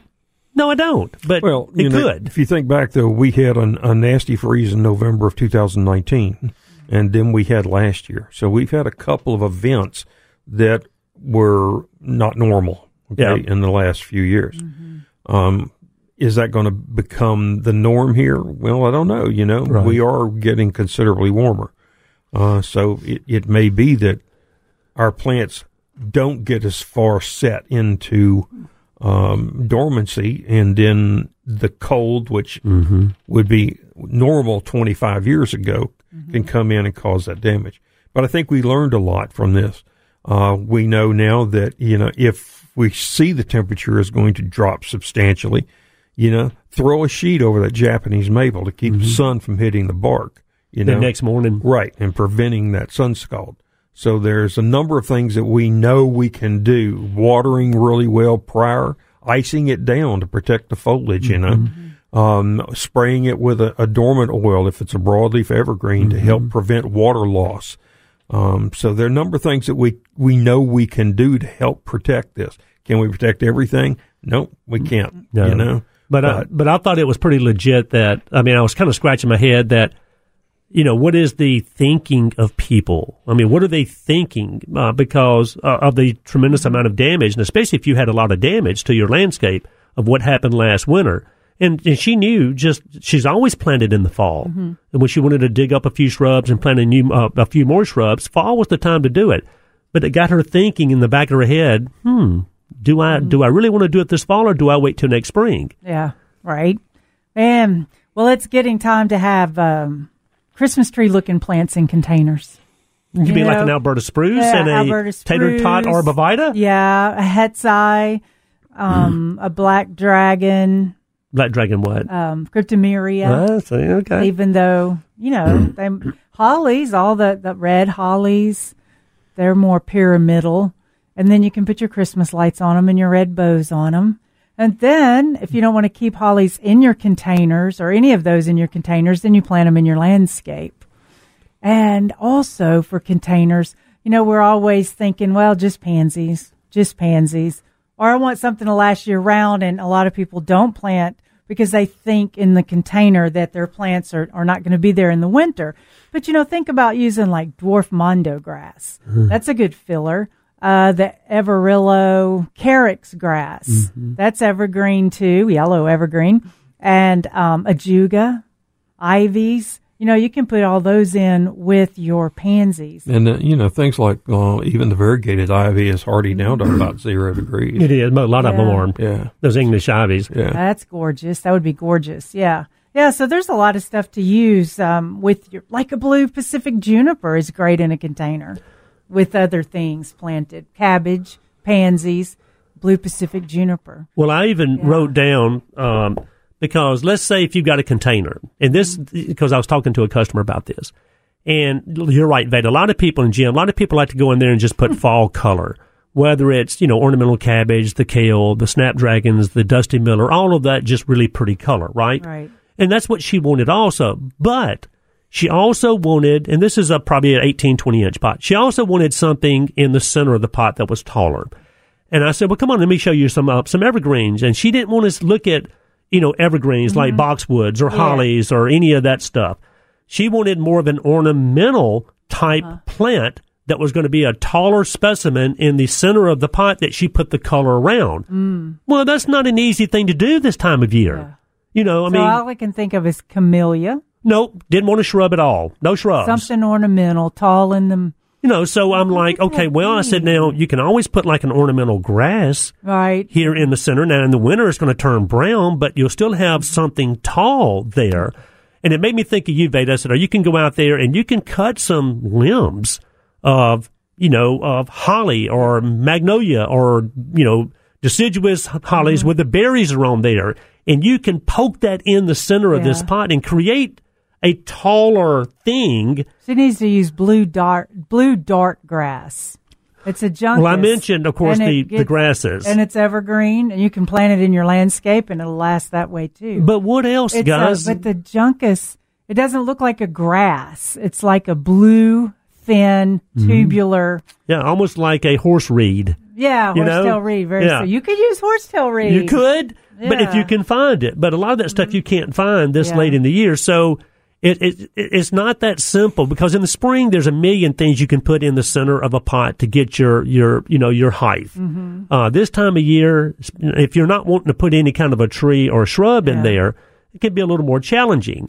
But people still, when they see their pots, they want the tall thing, they want the filler stuff, and then they want the spillers, the ivy and that kind of stuff. But I was just thinking, man, unless you're cutting some limbs or whether you're putting an ornamental grass, I mean, can y'all think of anything else? Yeah, just for me, I made sure I have the blue dart grass, because I'm going to put, for me, I see that as a winter filler, because I'm going to have like the blue dart grass, which is blue, and white pansies around. Sense. Sometimes that stuff doesn't look, well, blue is in a shape, right. Not blue is in your cup. Right. Here. But, so you have that, and then I'd say like white pansies around That's it. right. It gives a good, crisp, cool winter look. Now, what if you were cutting stuff, though? What would you cut and put in there? Well, especially if she's doing it now, you would probably be prepared to cut a number of times, because we're still hot, so the hollies aren't going to last as long. So just walk through your landscape, and really anything that's an evergreen. I mean, you could cut 18 inches and just stick it down in there, 3 or 4 of them, right?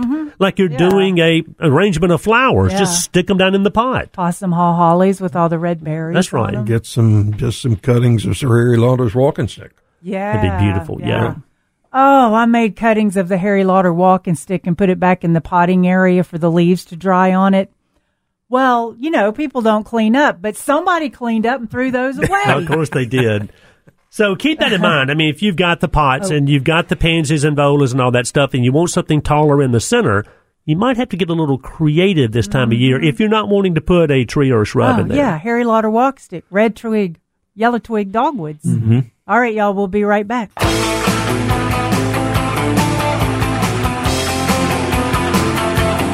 Good morning, welcome back to Mid-South Gardening. 260-5926 or One more time. post a question on Facebook Live Yes. if you would like to, and we'll read it out just like that. Yeah, Mid-South Gardening Mighty 990 Facebook page. Let's go to Cheryl calling from Arkansas. You're in the Mid-South Garden. How can we help you? Oh, good morning again. I enjoy your show. Thank you. Thanks, Cheryl. Okay, so I had some crepe myrtles.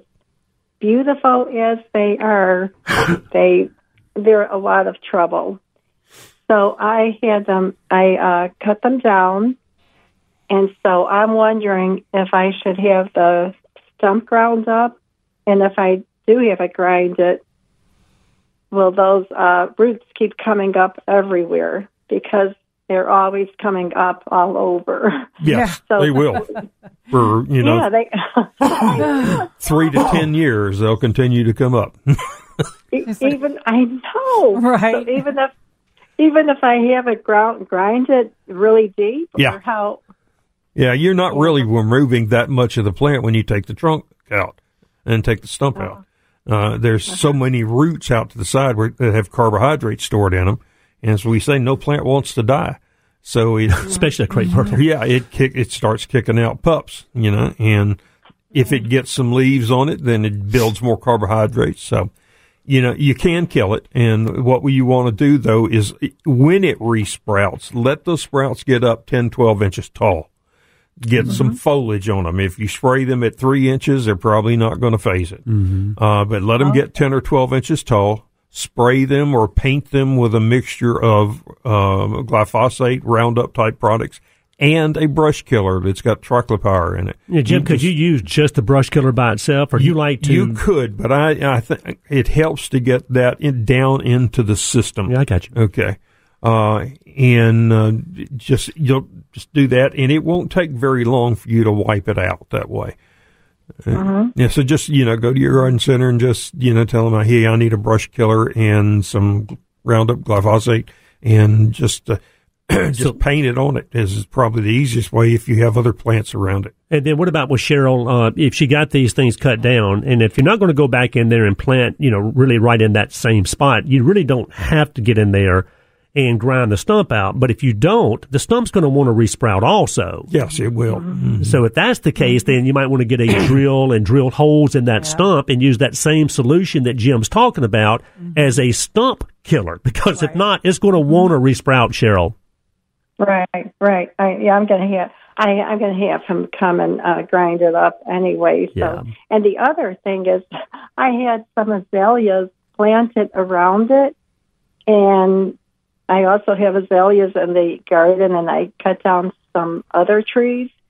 So my fear is next summer they're going to be in full sun. So Are they the Encores or just the regular traditional? Oh, no, regular. Yeah. Yes, ma'am, regular. Yeah. Uh-huh. You're going to see them get lace bug really bad. Right. It would be a number of years before they probably die from it, but they're not going to be happy. I would think about moving to Encores or moving to something else and removing those. Unless I planted some canna flowers. Yeah, you could do around cannas. Yeah, put something that grows over and shades them, banana plants, something Yeah. like that will get big enough yeah, quick yeah. that would give them That's a some good shade. idea. Yeah. Corn. You could do corn. You mean like Yeah, regular corn? you're right. Yeah, you could. You sure But can. don't. It's food is. Yeah, right. Okay. Exactly. Well, one more question, if you have time. Sure. Okay, I had a Bradford pear. Okay, so the man came and grinded the stump, but it's rerouting in several places, and they're about 10 inches tall.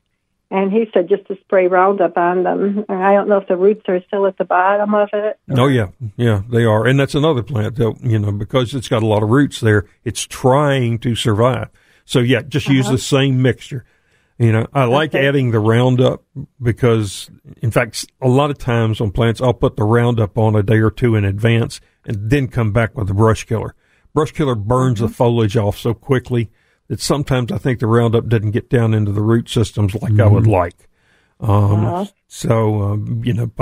typically, particularly if you're pouring it in a trunk, it ain't going to matter. Yeah. Okay, so I should let the Bradford pear and the crepe myrtle get to be about 10 or 12 inches tall. Yes. And then spray. That gives you enough foliage on it that you can spray it, and you got enough chemical to do its job. Yeah. Okay, my idea was to cut it to about 3 inches, get all those leaves off so it would go down deeper. No. The more foliage you have for that chemical to get on, Cheryl, the better off you're going to be. Oh, okay, I see. Yeah.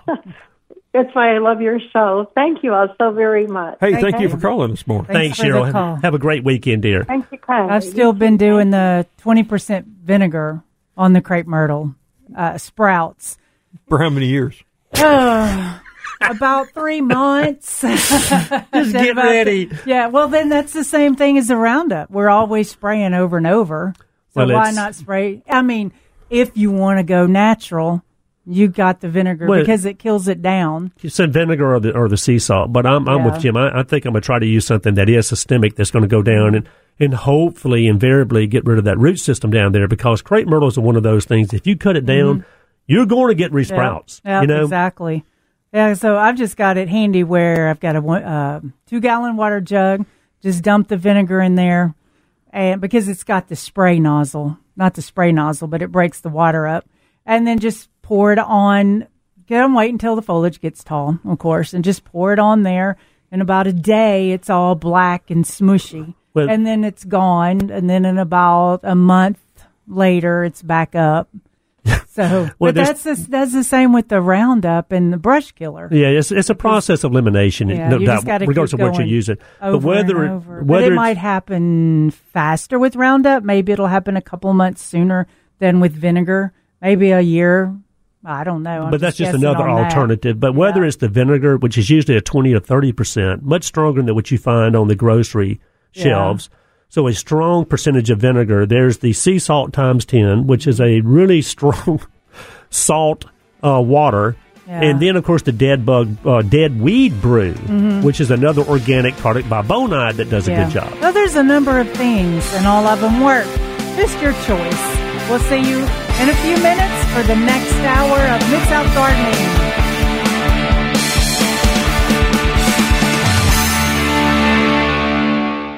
The garden help you need. Now, Mid-South Gardening on the Mighty 990, powered by Palladio Home and Garden, with your hosts, Veda Vance, Kenneth Mabry, and Jim Crowder. Good morning, gardeners, and welcome to the third hour of Mid-South Gardening. I'm Veda with Palladio in Memphis. I love her to death. And I'm Kenneth with the Dan West Garden Centers right there on Poplar Avenue. We have another location on Highway 64, but usually I call the Poplar Avenue homes. There's a website that says, "Do you remember things that used to be in Memphis?" And this week it popped up. You remember Dan West Garden Center on Poplar? And several people Is there going, something, Jim, "Hey, that I don't know? I was there yesterday." And Yes, I finally remember the it. administrator turned it off and said, "They're still there." Just been there for a long time, since the 50s, as a matter of fact. But this time of year at the independent garden centers, whether you go down to Palladio's or Dan West or the other independent garden centers, you can find everything you're looking for. I mean, the fall decorations, whether it's the pumpkins, then the gourds and the corn stalks and the hay bales and all that, but all the fall color, the beautiful stuff that you put in your planters. But just as important, of course, your shrubs that a lot of people are planting this time of year. Yeah, because this is an excellent time to plant. A lot of people don't know that is the case, but it is the case. A lot of folks think summer is our busiest season, but it's not.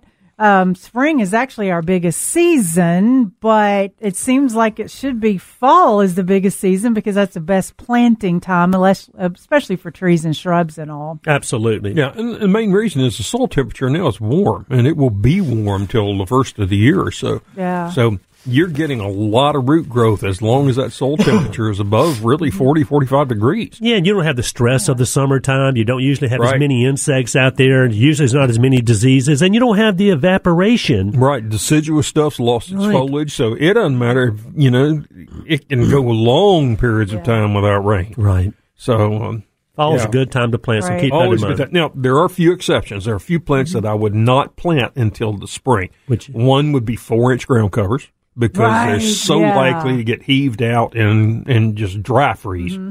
The other are things that we know are desiccate so heavily from winds, and that would be gardenias. I would plant those in the spring. I would not plant them in the fall. Agreed, yeah. So, and now, if you were further south, I'd plant them in the fall. But here, because we're approaching the top end of most gardenias growth zones, I think you just much more likely to succeed waiting and planting it in the spring. Yeah, I agree with that. Aren't you glad? I am glad. Like Since I I'm have right. to. Right, I was going to say, like I have to agree with you, but yes, that is totally right. Let's see. So I'm always wanting to add a little bit of natives into the landscape, and Clethra is a good one to use. What is that? What's the other name? Sweet shrub? Summer Is it sweet. Summer Summer sweet. sweet, yes. Yeah, summer sweet. And it's a really These are nurserymen neat- that are in here with Yeah. me. I was thinking of Sweet Spire. I used to know it all. I know. Used to know. And then they gave us more to know, Yeah, which I made had me forget children what and I my knew. Brain turned to oatmeal. Yeah, that works too. That helps. But Clethra, y'all look that up. It's really neat. It does lose its leaves in the winter, but it's got great white foliage in the spring. It can be a shrub. White blooms. White blooms, yes. White foliage. Would you want a white foliage? Well, that would be like the dogwood. That variegated dogwood's kind of a white foliage. Yeah, and that dappled willow that everybody thinks they can grow here. Yeah. And the snow on the mountain, Asiatic jasmine. Yeah, that's a white one too. But the Summer and clethra. snow. Yes. Thank you, Jim. Whatever. Yes, the summer. That one too. So clethra, white blooms. It could be, you could do it a tree form. You can do it as a bush. It helps collect good beneficial insects. And since it's native, of course, it's got to be good. Yeah, the clethra bloom reminds me of the laurel bloom, kind of like the kind of fuzzy pipe cleaner. Yes. Yeah, the huddle brush, pipe cleaner look. Yeah. But then also, you know what smells awesome this time of year? Sweet olives. Yes. The sweet olives are insane. They smell so sweet. And I know that some got damaged, but not as many as I thought because I'm smelling them. Well, they did around. they got Mine got it in 2019. Oh. It started backwards then. Well- And then over 2-3 years, it finally kicked the bucket. I mean, I saw last year where a lot of them were killed to the ground, but everyone that I've seen that were killed down to about 12 inches off the ground are really coming back from, they cut them way back and they're coming back out, Jim, because most of them that I've seen already had a good root system on them and they're already up, 2 or 3 foot. So thank goodness they wasn't decimated. They were knocked down, but they're coming back. We actually have 2 30-gallon sweet olives. Yeah, the osmanthus. And wow, those smell good. I just set them where we just have to walk right through them every day. But because also you can grow those like in a tree form as well. I mean, they're a shrub, but they can be a nice ornamental tree, really. Good shade. The beauty of them is, and Ron, hang on just a second, is, they can take some shade. They grow more upright. Yeah. Almost kind of like a conical shaped plant or shrub. They're evergreen. Yeah. And the fragrance, like you said, is nothing out there compares to it. Particularly nothing. at night. They get much more intense at night. That air gets a little heavier, Jim. Yeah, and if you'll, when they're in bloom, if you'll go out there one dark night and just hit it with a flashlight, there's so much white in there that you cannot see during the daytime. It just stands out like it's got lights on it. Yeah, that it's makes really sense. cool. I've never done that. Okay. Interesting. I think I want to try that too. Ron, let's go to Ron, calling from Memphis. Good morning. You're in the Mid-South Garden. Yes. I've got a couple of quick questions. One is this time of year, any type of fertilizer you should prep your yard or flower gardens with? Well, as far as the yard goes, Ron, especially around Bermuda and Zoysia, even fescue to some extent, you can put a product called Winterizer down. It comes in a bag, covers about 5,000 square feet, typically speaking. And the analysis is like, a 10-0-14, something like that, Jim. It's got 10% nitrogen, which is enough nitrogen, especially for Bermuda and Zoysia, to just kind of keep it going for the rest of the year. But it does have that 14% potassium in there that hardens it up before winter gets here. And then... and, of course, the plant tone, holly tone. Anything organic. Lawn tone, yeah. Anything organic. And then if you're going for the synthetic, the one that Kenneth was talking about, definitely. Yeah, so Winterizer more for the lawn. And then there is a product you can buy like in a 50-pound bag, Ron, called 0-20-20. I mean, that's just what it is. No nitrogen, 20% phosphate, 20% potassium. And a lot of people use 0-20-20 as a general fertilizer this time of year also. No need to put any lime down? Well, but lime is not a fertilizer. I mean, this is a great time of year to put lime down. In fact, we're going to talk about lime. I made a note in my notes last night to talk about lime. This is a great time of year to put lime down to raise the pH in your garden or your lawn before next year's growing season gets here. So, yes, you can put lime down. You do need to base that on whether or not you need the lime, though, okay? Because you don't want to get it too alkaline. The soil I have is a lot of clay. That doesn't tell you anything, Yeah. really. Main thing, get you one of these little cheap $30 soil test meters. They're inexpensive. There's no batteries in them. They last forever. And just test your pH, And if you're looking at lawn, you want it around 6.5 or so. And then if it's too low, then yes, absolutely, you want to add some lime in there. But if you've got perennial beds or that have azaleas or something like that in with them, they're not going to appreciate a pH of 6.5. So you may not need to do anything, or you may even need to go the other way. So you're just saying, Jim, you just need to know what that pH is. You do. You got to have a starting point before you decide what you need to put down. But if this is a lawn that you're talking about, Ron, most definitely have the pH checked, because you want to know what that pH is, and add lime, like Jim was saying, if you need to, and put that winterizer down. That 10-0-14 is the fertilizer I would use this late in the year. Okay. And then last question, I heard you talk about this is the best planting time for bushes. Right. Does that include rose bushes? Oh, absolutely. It's just, except the it is the best time. It's a caveat, though. Yeah, you can't find very many. Right. Everybody thinks about spring and planting roses, and that's when you find hundreds of varieties. I have 4 climbing roses, and that's all. Yeah, that's see? available. Yeah. So, Ron, you're always going to find your largest selections of roses in the spring, even though fall would be a wonderful time to plant them. Okay. Okay, well, thank you very much. Oh, you're welcome. Thank you for the call. Those are great questions. Back to the summer sweet clethra. There's also pinks now. Oh, sure. Yeah, so don't say I don't want it because just has a white bloom. There's also some pinks as well. Really pretty. Yeah, so that's a good one to go with. And then last time I talked about the mock orange. Y'all check that one out too. But it's time for a break. Give us a call, 901-260-5926. You're listening to the Mighty 990.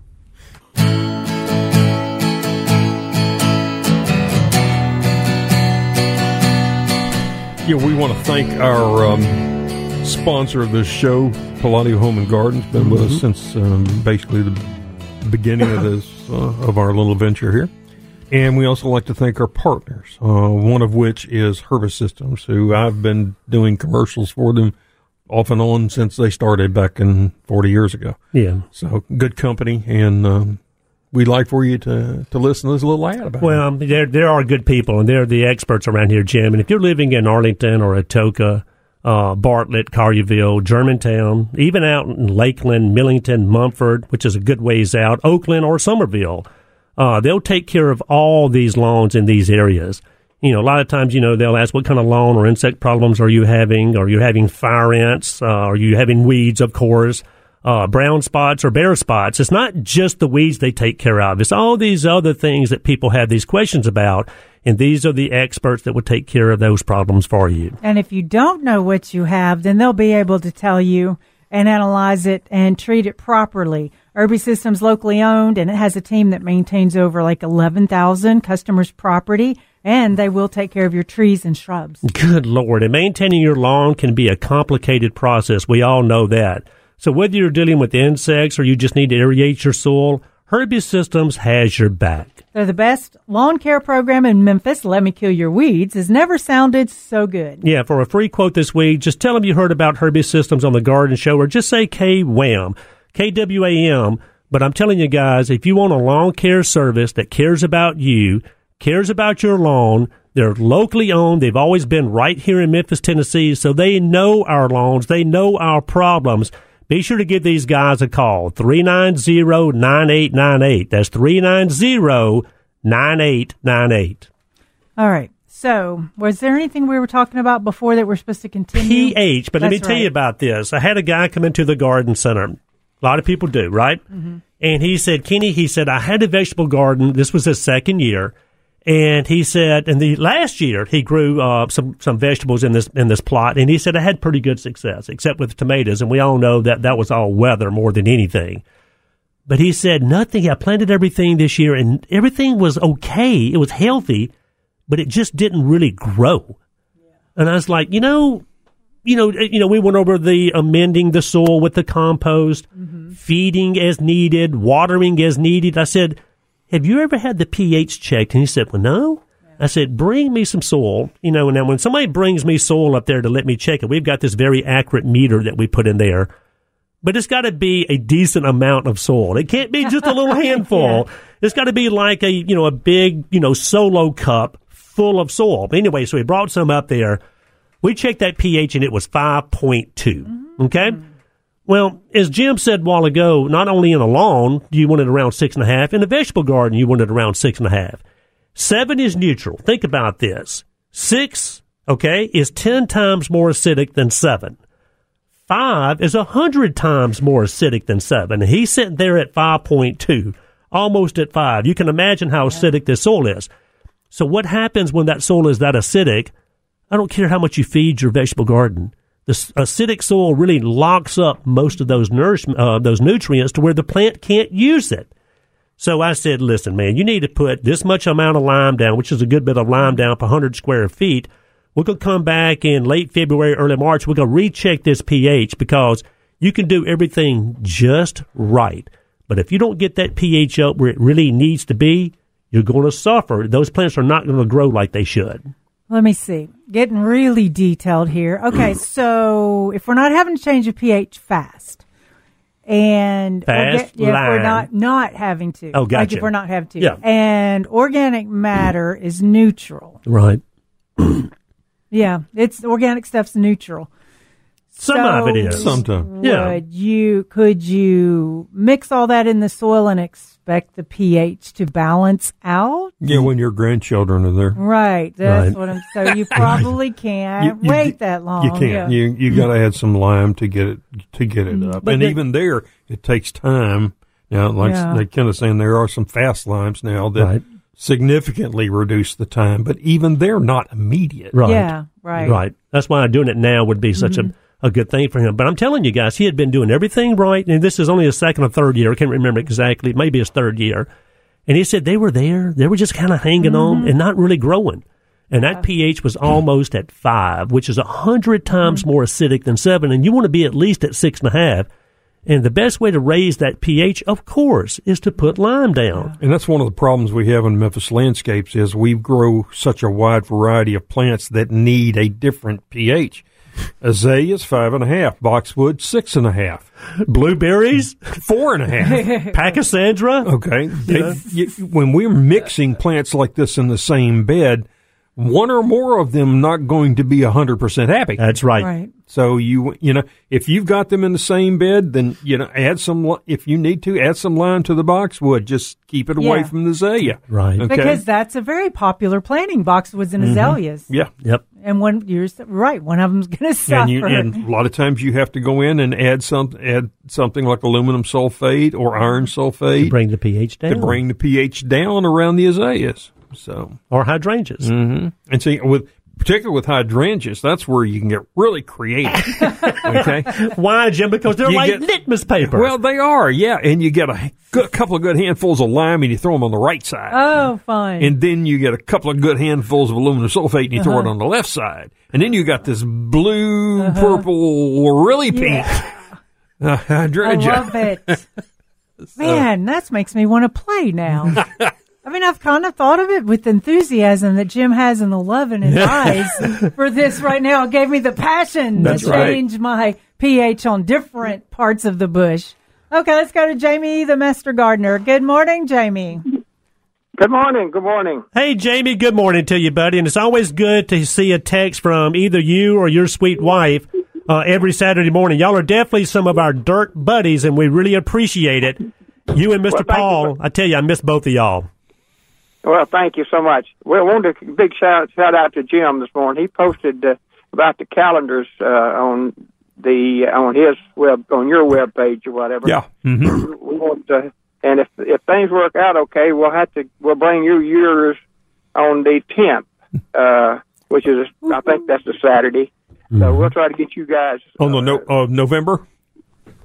Yes, sir. Huh? Gotcha. Oh, okay. Yay. So what we're talking about are the calendars that come out once a year, Memphis every Area year. Master Gardeners. The Memphis Area Master Gardener calendar, which to me, some people just can't live without them, and for all the right reasons. Because, and we'll get into it. Not only does it have the great pictures, it's got all that information in there that you would ever need when it comes to gardening, when it comes to a calendar. So, yeah, glad to hear they're coming back out with them. And I'd like for you to give some thought, to this.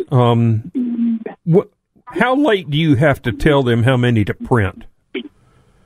I don't know. I'd have to get with Tom Ryman to find out about that, but he's the calendar guy. Well, what I thought was that we might offer it on the Facebook group and for pre-order, so we would have definite orders for them, maybe starting even in August or something.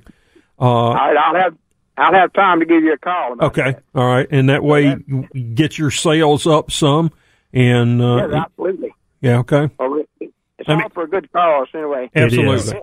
And another thing I wanted to mention to you, it looked like if things work out okay, and we saw Paul yesterday, and he's looking so well and doing so good, and he may be there at Spring Fling.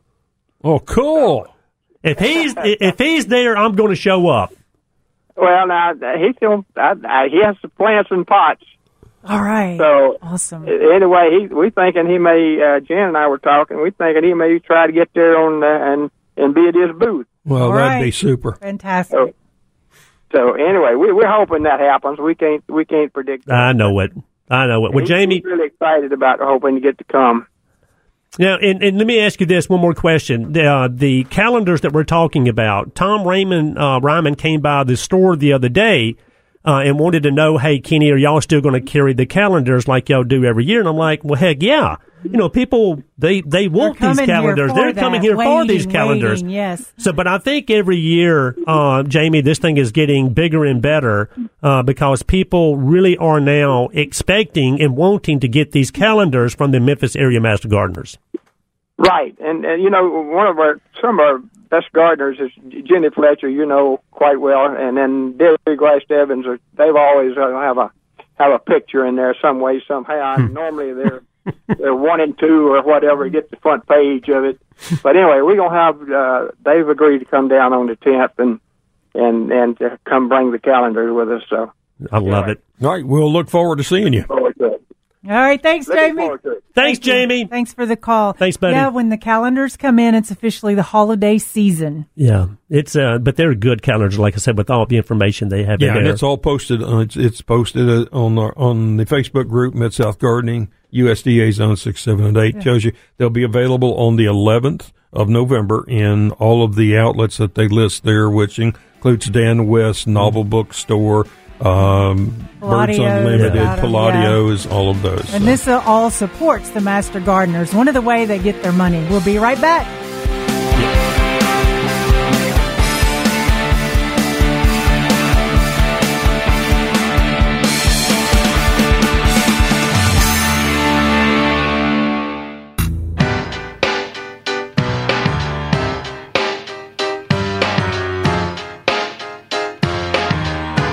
Are they listening to you guys banter over there? Talking about how early they get up. Oh, Lordy. These children. Talking about how many times I hit the snooze before I get up. Well, I was telling Kenneth, then we'll get up at 4 and take a shower, and then I have an alarm set at 4:15, 4:30, 4:45, and 5. Keep you from going back to sleep, Ms. Veda. I know I'm going to change the sound of my alarm on my phone so it doesn't make me so mad when I hear it at 6 in the morning. Because what time? 4:30 in the morning, 4:45. Because then it'll be a whole different sound. I think I'm going to make it go, get up. Yeah, then you would jump up. Houseplants. Can I say this real quick? No. Because I saw this yesterday. No. I didn't say. I'm sorry. I just kicked you. Oh, I don't care. Yes, you just kicked me in the leg. I'm fixing your cramps. It's good. It's good to have a houseplant that you like. We all know that. In this case, this was a Spathiphyllum. It's good to have a houseplant in a pot that has drainage. We all know that because most houseplants need good drainage, okay? So she had those first two things right. The houseplant that she loved in a pot that had drainage. And in fact, it was the same black nursery's pot that the houseplant was grown in, like a 3-gallon pot. The problem was she had this all sitting in a wicker basket with a plastic inside, okay? For appearance reasons. I get that. Well, the problem was she was watering the plant in the wicker basket and never taken the plant out of the wicker basket. So she brought this thing in and the leaves were just drooped down the sides. I mean, just like it was bone dry. Well, taking the pot out of the wicker basket with the plastic liner at the bottom, we poured the water out of it, okay? And then when you gently pull the plant up out of the pot that it was in, that has drainage, the bottom of it was sloppy wet, okay? So you're still not having drainage. Right. No, no. So, you know. And it looks just like it needs water. So what do you do to a wilted plant? You add more it. water. Yeah. So that was the problem. So I'm just bringing this up because a lot of people will be bringing their houseplants in if they're not already in, but a lot of people will be bringing them in, and they want to put them in something decorative. And a lot of times we do put them in these little wicker baskets that have these nice plastic liners in the bottom of them. That is perfectly fine. But when you water these houseplants, take it out of that wicker basket, go water it, let it drain, let it drip dry before you put it back in there. I'm going to say that if you take a house plant and you put it in it's in the bucket, and you drop it down in a container that's almost exactly the same size as the bucket, right, it never can dry out because it's still holding that moisture in there so tightly, no air circulation. I've noticed or I've found out that if you're doing it that way, because, you know, you're only supposed to go 2 sizes up, but that's when you're transplanting into soil. Right. So if you're just sticking your bucket down into a pot that's almost exactly the same size, it just never dries out all the way. So I would recommend getting a bigger pot, you know, setting your plant in there, and then we would pack newspaper around the pot, the black pot, to keep the plant from rocking back and forth. So you pack it good with newspaper, and then I would put moss to hide the newspaper, sphagnum moss, Spanish moss, you know, anything like that, to hide the newspaper and lightly put it over the soil because I didn't want to hold it in like that. But that's one of your best ways to keep your houseplants from holding moisture so long. They're not overwatered. The top could be dry, but like you said, the bottom can be soaking wet. Sloppy wet. You know, I have most of my plants in either ceramic or terracotta pots. With drainage holes, Jim. With drainage holes. And most of them are, you know, anywhere from 6 to up to 14 inches or so. But in the past, I've had them in my garage. So it was a concrete in there, and I didn't care when I watered them if it drained right through to the concrete, you know. Right. But now this year I'm putting them into a shed that's got a wooden floor, and I don't want the water doing that. So I went by my favorite garden center the other day and dropped $150 on vinyl saucers. Nice. Yeah, a lot of these now are big 17, 21-inch saucers, so I mean, they're a little pricey. But they're bigger. I probably got a total of 100 saucers, you know, because 6-inch, 8-inch and stuff, because I got to put them in that. I had last year combined all of the small plants into 3 racks, rolling racks. This year, they're going into 6 rolling racks. Right. Okay. I have a problem. I know it and I admit it. Okay. And then I have all the big plants that I had. You know, I've got a big, huge oleander. I've got big citrus. I've got this massive sago palm, and just recently got 2 additions. So they've got to have vinyl saucers, and they're so heavy. I just got plant dollies put under them. Right. So when it's a sunny day and it's up in the, you know, low, upper 40s and 50s, I can open the doors of the house. Right out. Just put them up to the edge there so they can get some good direct sunlight on the palms. But I'm glad you said vinyl saucer because, I mean, there are clay saucers and ceramic saucers out there. But if you're bringing these houseplants indoors, in Jim's case, you know, even in a shed that's got a wooden floor, you want to protect that floor. You've got to use something that is completely waterproof. A saucer that doesn't allow any moisture to pass through it whatsoever. And that's where these plastic and vinyl saucers come into play. Yes, and there's also Protecto mats. If you want to have a pretty saucer, like we have ceramic glazed saucers. But they still can sweat under there, so you can water use moves through them. A cork mat or a cork mat.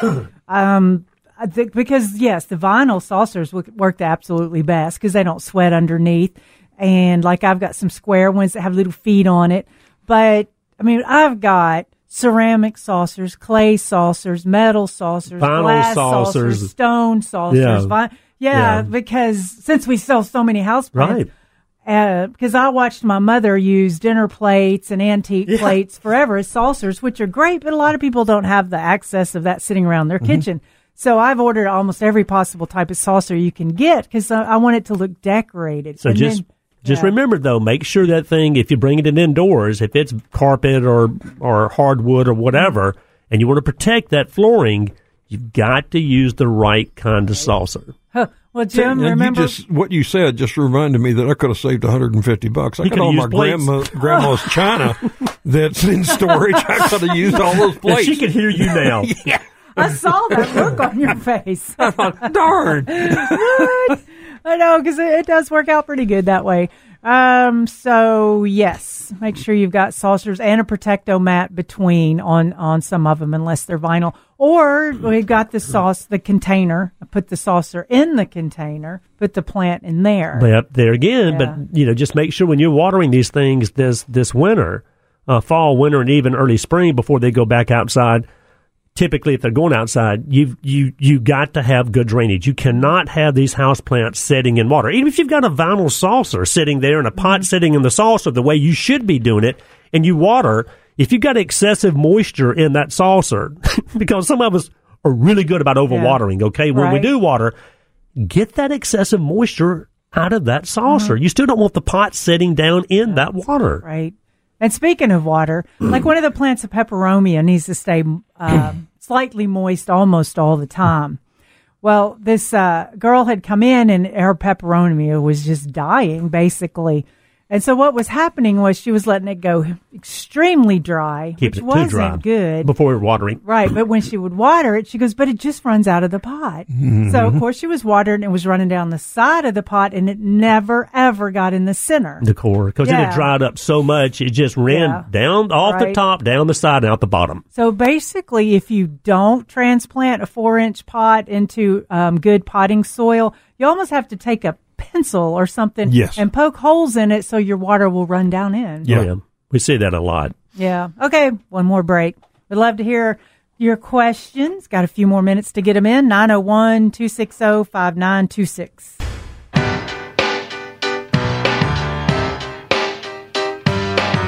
Good morning, gardeners. Welcome back to Mid-South Gardening. Would you plant a dogwood in the fall? Absolutely. Yeah, plant dogwoods in the fall. I think one of the better times. Yeah, well, no doubt about it. Dogwoods, they can be really finicky.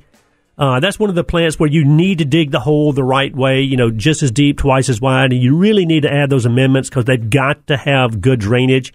You know how we always say there are some things that will not tolerate wet feet? Well, we mean it on this one. Dogwoods will not tolerate inadequate drainage or staying way too wet.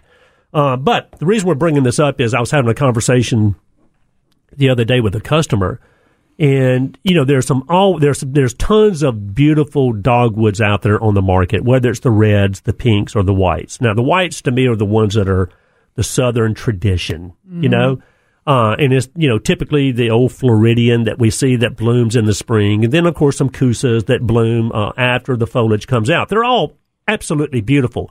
But in particular, there's one called Cloud 9. And that's the one that this young lady wanted. So I was doing some reading, and I already, I've heard about them forever, but I've never really paid any. You've had them in stock. Of course, we sell them every year, but I've never really paid any attention to that one called Cloud 9. And the reason I love it, if you read about Cloud 9 dogwood, is one is the size of the bloom.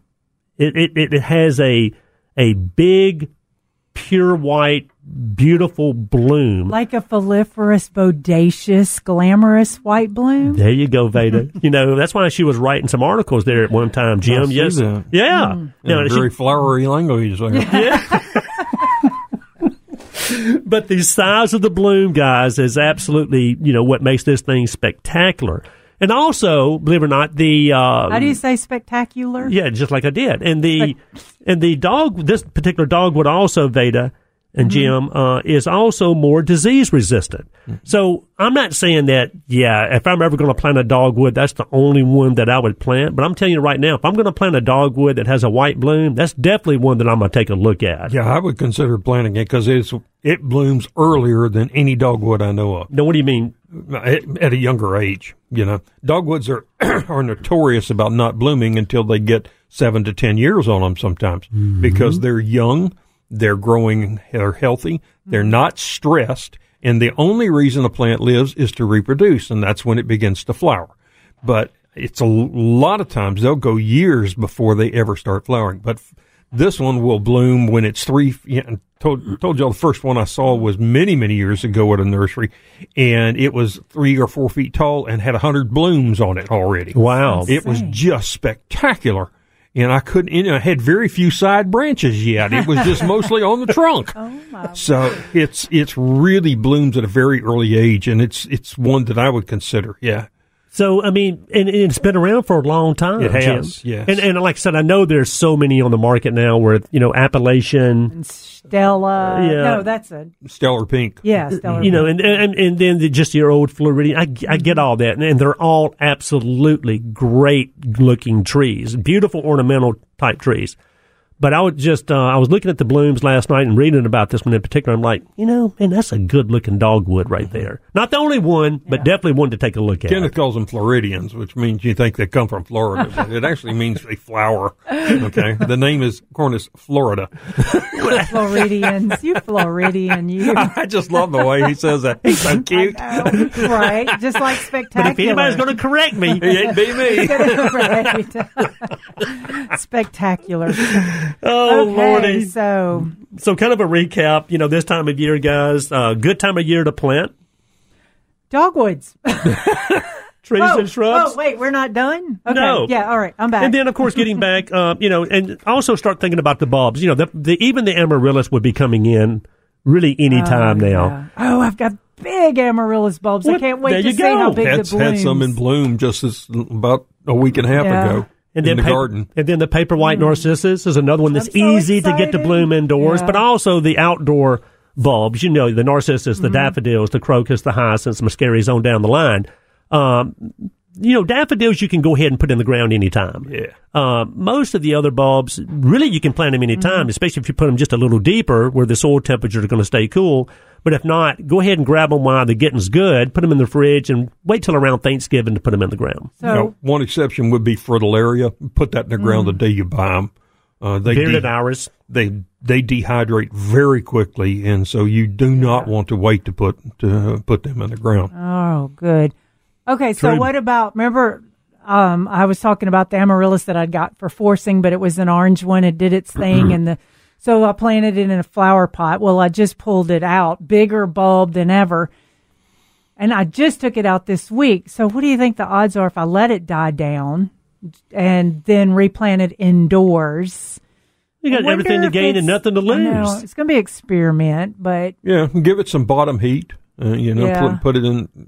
What color is it? orange. It's that Plant La it- Passe. Yeah, plant it 15th of November, no later than about Thanksgiving. And you might not get it for Christmas, but so what? I think you'd be Well, pretty close. Yeah, I think I want mine for January. Okay. So then I might be able to do it. Put a heating pad under it, or put it on top of the refrigerator where we have warm air coming over the top, and and it'll bloom. Top of the refrigerator, top of I the don't know dryer, if will you it- get that under heat? I don't know if I want to give up my heating pad. Oh, God. All right, let's go to David calling from North Memphis. Good morning, David. Hey, good morning, guys. How are you today? Hey, Good. David, good morning, buddy. Look, I'm glad I caught you. I got 3/4 of my paper picking up this morning, so I was glad I talked to you. I'm glad I caught you because I heard you talking about pink stumps, and I got a stump problem, but issue. But before I get to that, I want to just say that I used to love ants. I don't anymore. And I'm gonna tell you, Did she cut you out of the will? Right. Yeah, I was going to say, I hope you at least respect your uncles. Right. Well, All that. I forgot about that, Jim. Maybe I should wait until later. But I'm like But- you, David. but- I have no love for ants either at all. Well, I've been lucky enough not to get stung the last 2 years, and I can tell you this, guys. I don't know about anybody else. Any kind of ant bites me and stings, I blow up Yeah. to that particular area. But the best cure for it, for me, even the stuff you get from better than the store, is baking soda and water as a paste and put it on there, Yeah. and that stops the itching. Yeah. So anyway, anybody else is out there, because I've tried everything from Walmart and all that, and the itching was just ridiculous. Yeah. Ooh, that tea tree oil. You should try tea tree oil. Yeah. Okay, that works too. Yeah, okay, that works too. Okay, I'm gonna try that next year. You'll smell good too. Oh yeah, and that's always a benefit for me. Right. But anyway.